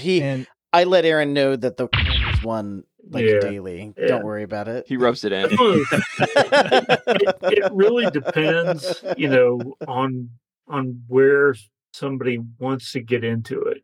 Again, I'm an instructor by trade, so it's one of those things where I try to get to know somebody and give them analogies of, hey, this is how this works in relation to what you already know, kind of thing.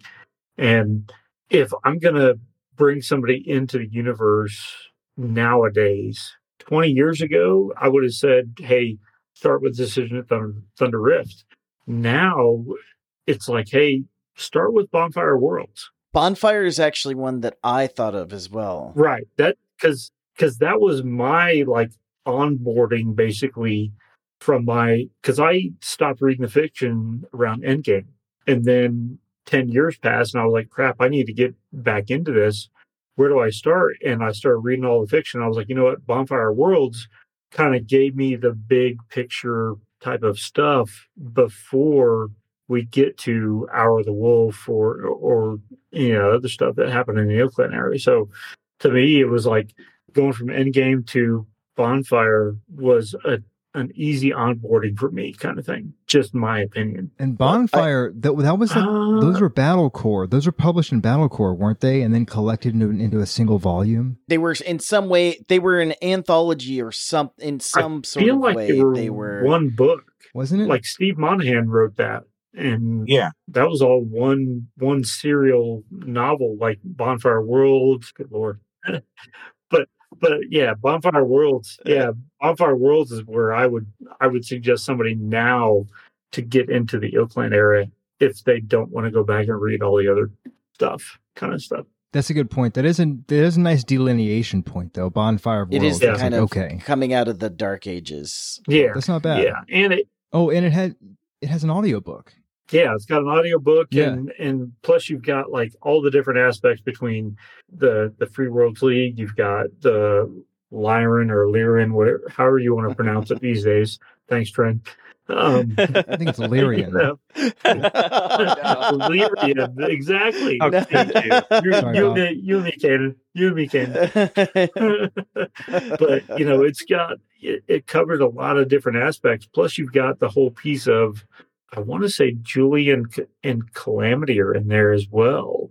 Calamity Kell is in there. Yeah, so you get a little piece Julian is as well. Yeah. You get a little piece of the Fed Sons, and so you get probably 3/4 of the whole universe going on in Bonfire. So that's kind of where I kind of steer people that want to go into the Ill Clan era kind of stuff. So just my opinion, but I could be wrong. Thanks. And with that, we've got We got to hear about everybody's ideas for the future of BattleTech, but we won't take up any more of yours. We'll go ahead and wrap this one up. But we do want to say thank you. Thank you. Really, this was great. By the way, guys, I wasn't sure. I was like, man, we're going to interview all these guys. I didn't know how well this would go. This was awesome. I had a great time. Thank you so much. Same. Thanks again. Thanks for coming on the show. I hope you guys had fun as well. Oh, absolutely. Sure. Thank you, guys. Oh, I had a blast. Thanks for inviting me. This was fantastic. Fantastic. So this was another episode of Mechs and Men. I am Kanan Hill, and I was joined, as always, by my two good friends, Brent and Aaron, and also 3 members of the Valhalla Club podcast, Mike the Viking, Ben Kleinfelter, and Matt the Northman. And, of course, special guest, Jason Hansa. And again, thank you all so much for joining us. And if anyone hasn't listened to their show before, where can they find you guys? So we are the Valhalla Club podcast is on every major streaming service, whether that's Spotify, Google, YouTube. I'm slowly still catching up on the YouTube side of things because it needs a video file. But yeah, we're everywhere. So you can also email us at you can also email us at the Valhalla Club at outlook.com. If you want to hit us up, that's the one of the easiest ways to reach us, as well as the Discord channel, which I know the other OMAM guys often have recently started including in their show notes and whatnot. You can talk to all of us there on the Discord. So that is the place. It's the place. Good job, Mike. And Jason Hansa, of course, a prolific BattleTech writer, has published multiple short stories dating back, over a decade now. He has stuff in Battlecore, Shrapnel. Check it out. And I'm sure that there's plenty more to come. Again, Mr. Hansa, thank you so much for... Thank you. I can be found on Discord. I lurk around. So, just somebody at me at J Hansa, and I will appear. And he'll make you cry. It is known. Multiple times. Wait, why'd you cry? There were certain things that happened that caused tears. Yeah, he told him that clicky tech sucked and he couldn't read good. Exactly.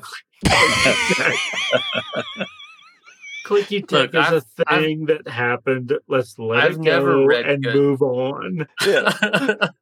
Hansa killed off the April federal holiday. Exactly. You know what? Yeah, let's push it off onto someone else. I concur. This is why Hansa and I are like on the same wavelength. Before we cut you all loose here, do you have anything you want to plug? Any upcoming events or anything that you're working on? So coming up in January 2024, we've got the Las Vegas Open. So we'll have a bevy of BattleTech events occurring, both on the Alpha Strike and the Classic BattleTech side. You can get details on the LVO 2024 website with tickets for either one day or whole weekend for either of those two BattleTech sides, Alpha Strike and Classic. Or you can just come check out details on many of the Discords out there, especially the Valhalla Club podcast Discord. You can also just shoot me a message on Discord or anything. I can give you any of the details, and you guys should all come out, because then you will see the awesomeness that is Turning Point's helm from Mr. Bourbon. Yeah. What? So on the Valhalla Club Discord, we're all trying to get together Friday and Saturday nights and trying to get some games of MechWarrior Online going. So if you might be into that, hit us up on the Valhalla Club Discord. And Hansa, do you have anything you would like to plug before we head out of here? Well, no, I've got some stories in the can. I'm hoping to have one in the next Shrapnel. And then there's some that are in production.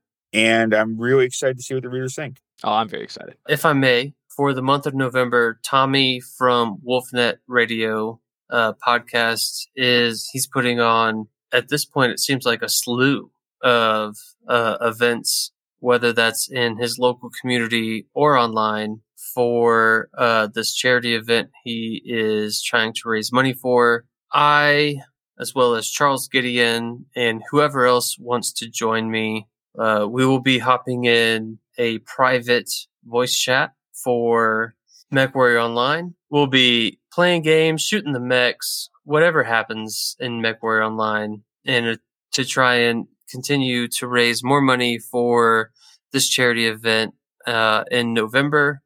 So keep an eye out through your whatever it is you follow all of us through, whether that's through Discord, Twitter. I know some people, it may be shared through Instagram. I don't know. And I've got a plug. There should be a new Turning Points coming out here. That's awesome. I'll check it out. I don't know when. They'll be in coordination with another product, but concerns the Fedcom Civil War. So check that out. When you say another product, I now have no questions, Mike. No questions. I have questions. Might it deal with the Kickstarter? No. No comment. I don't know. And of course, we have an email, advice@heat.management. If you have any questions, concerns, corrections, I have a lot of concerns after please. this episode. So many concerns. So many. Advice@heat.management. Please send them. I will read them. We're on social media, Instagram, Twitter, @ofmechsandmen. One word. This is a pleasure again. Yes. And also this concludes The Remembrance of Warrior on Guard by Michael A. Stackpole.